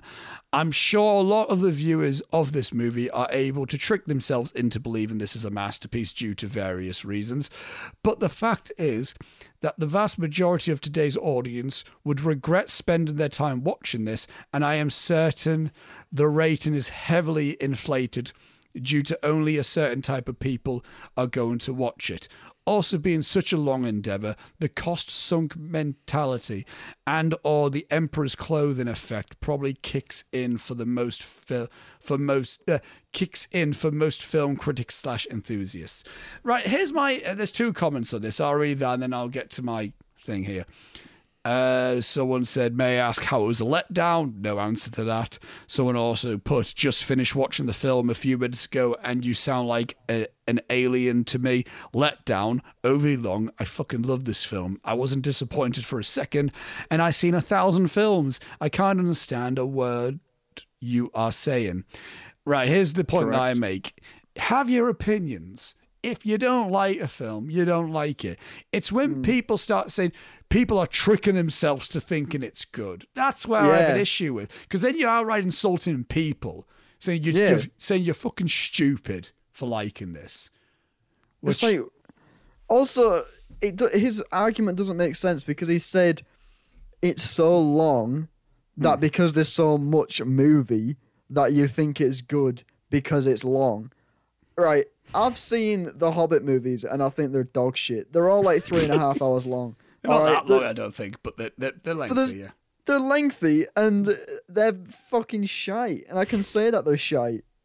Just because something's long doesn't trick me into thinking it's good. Like, what are you talking about? What kind of a tactic is that? You moron. You know what, mate? You're the idiot. You're tricking yourself to thinking it's bad so you could be cool. Yeah, so you can be edgy and not like this movie. Because you don't like happiness for some reason. There's another half a star review. I don't even know what language that is. Not trying it. Excellent.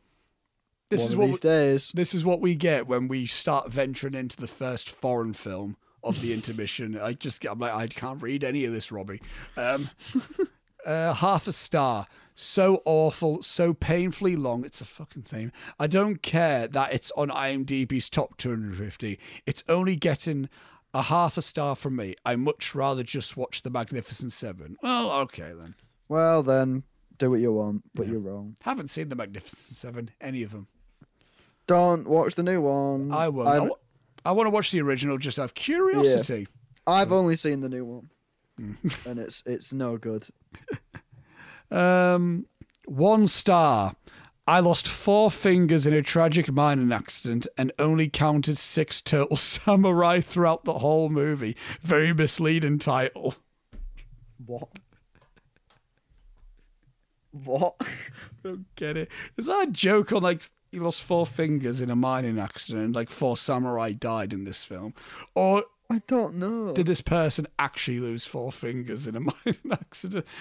Oh, is he on about counting them on his fingers? Because Yeah. if he loses he is, 4 fingers, then he's Oh, I there's get only, it. there's only 6, so he physically can only count 6.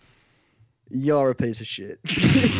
That review. You are the worst. Right. Final one. Okay. 1 star. Bad acting. Incredibly boring. And black and white. Like, that's a criticism. Like, yeah. Sure. Shut up. Right. Fuck you. Right. Hall of Fame has to go to Hello, Daniel. And Yeah.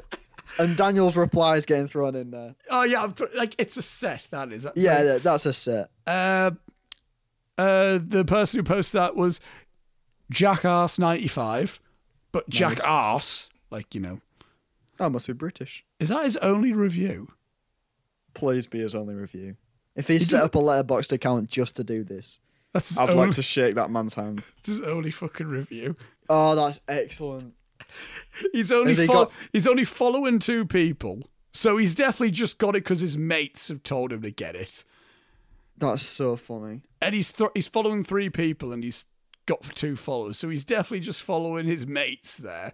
And his favourite films: Go on. Shrek Forever After, Underrated. Shrek the Third, Terrible. Shrek 2, The and best one. and Shrek. Absolutely great. So that is top stuff. What? Also, we've managed to swiftly get my opinions in on all 4 Shrek films there. So Yeah, well we done, don't- everyone. we don't need the planned intermission episodes for that. You know, the ones we were Yeah, setting. no. Shrektober that we plan to do. You know what? I'm genuinely just going to leave a link to Jackass95 to just Yeah. in the description. He's my Go new- follow him. Remember that one dude? Was it Blue God that we just kept coming across? Oh yeah, the same guy. We haven't come across with him in a while, but No, you know, I miss you, Blue God. I want Jackass to just be like a fucking like. Just keep coming. What's Dan Pierce? What's his films like? Give him a shout I as don't well know. because he had a good response. He's Yeah, he definitely did. he's definitely much more of a letterbox guy than his mate He's Jackass. gonna be a film fan. No, because he's got the Letterboxd Pro, Oh, okay. which means you pay for Letterboxd. Which Jesus. so he's a fan. He's got all the stats and all that. He's logged over 2,000. He's definitely a Letterboxd guy. Yeah. And his favorite films are Predator, Inglourious Bastards, Scarface, Reservoir Dogs. Dan Pierce, he's actually seems like he's got good shit on his. Yeah. Yeah, I like. We need like get in contact with these guys somehow Yes. Somehow get him on the podcast. and just do a thing because that's brilliant. That's excellent. I love that. It's my favorite That is- one that we've done this season. That is good shit. I'm gonna do a heart react on the Skype call and see if that's even a thing. There we go. It is. I don't know if it shows up on That's what I mean. on record. I'll see when I'm editing it. Excellent. With that being said, right, Yes. we've gone for a while. I thought it would. We have. but I'll check exactly how long it's been. I've been recording for 2 hours, nearly 3 hours. Yeah, 2 hours 58. Yeah. Let's begin. Oh yeah. Now you know what? Should I save that for another point? Go on, mate. My rivalry with Lewis over Christmas Letterboxd. You can do it now. I'll do it now. whenever. We're moving Oh, yeah. away. I'll do it now. Then we'll begin to sign off. Go on. First thing I did, because I got sick of him just saying that. I take the piss out of him for having bad taste anyway. Yeah. So I just got sick of him saying that. Like one comedy went to me, most Christmas films are just dumb anyway. I'm like, you're not watching the good ones, though. That's what I mean. You're only watching dumb ones.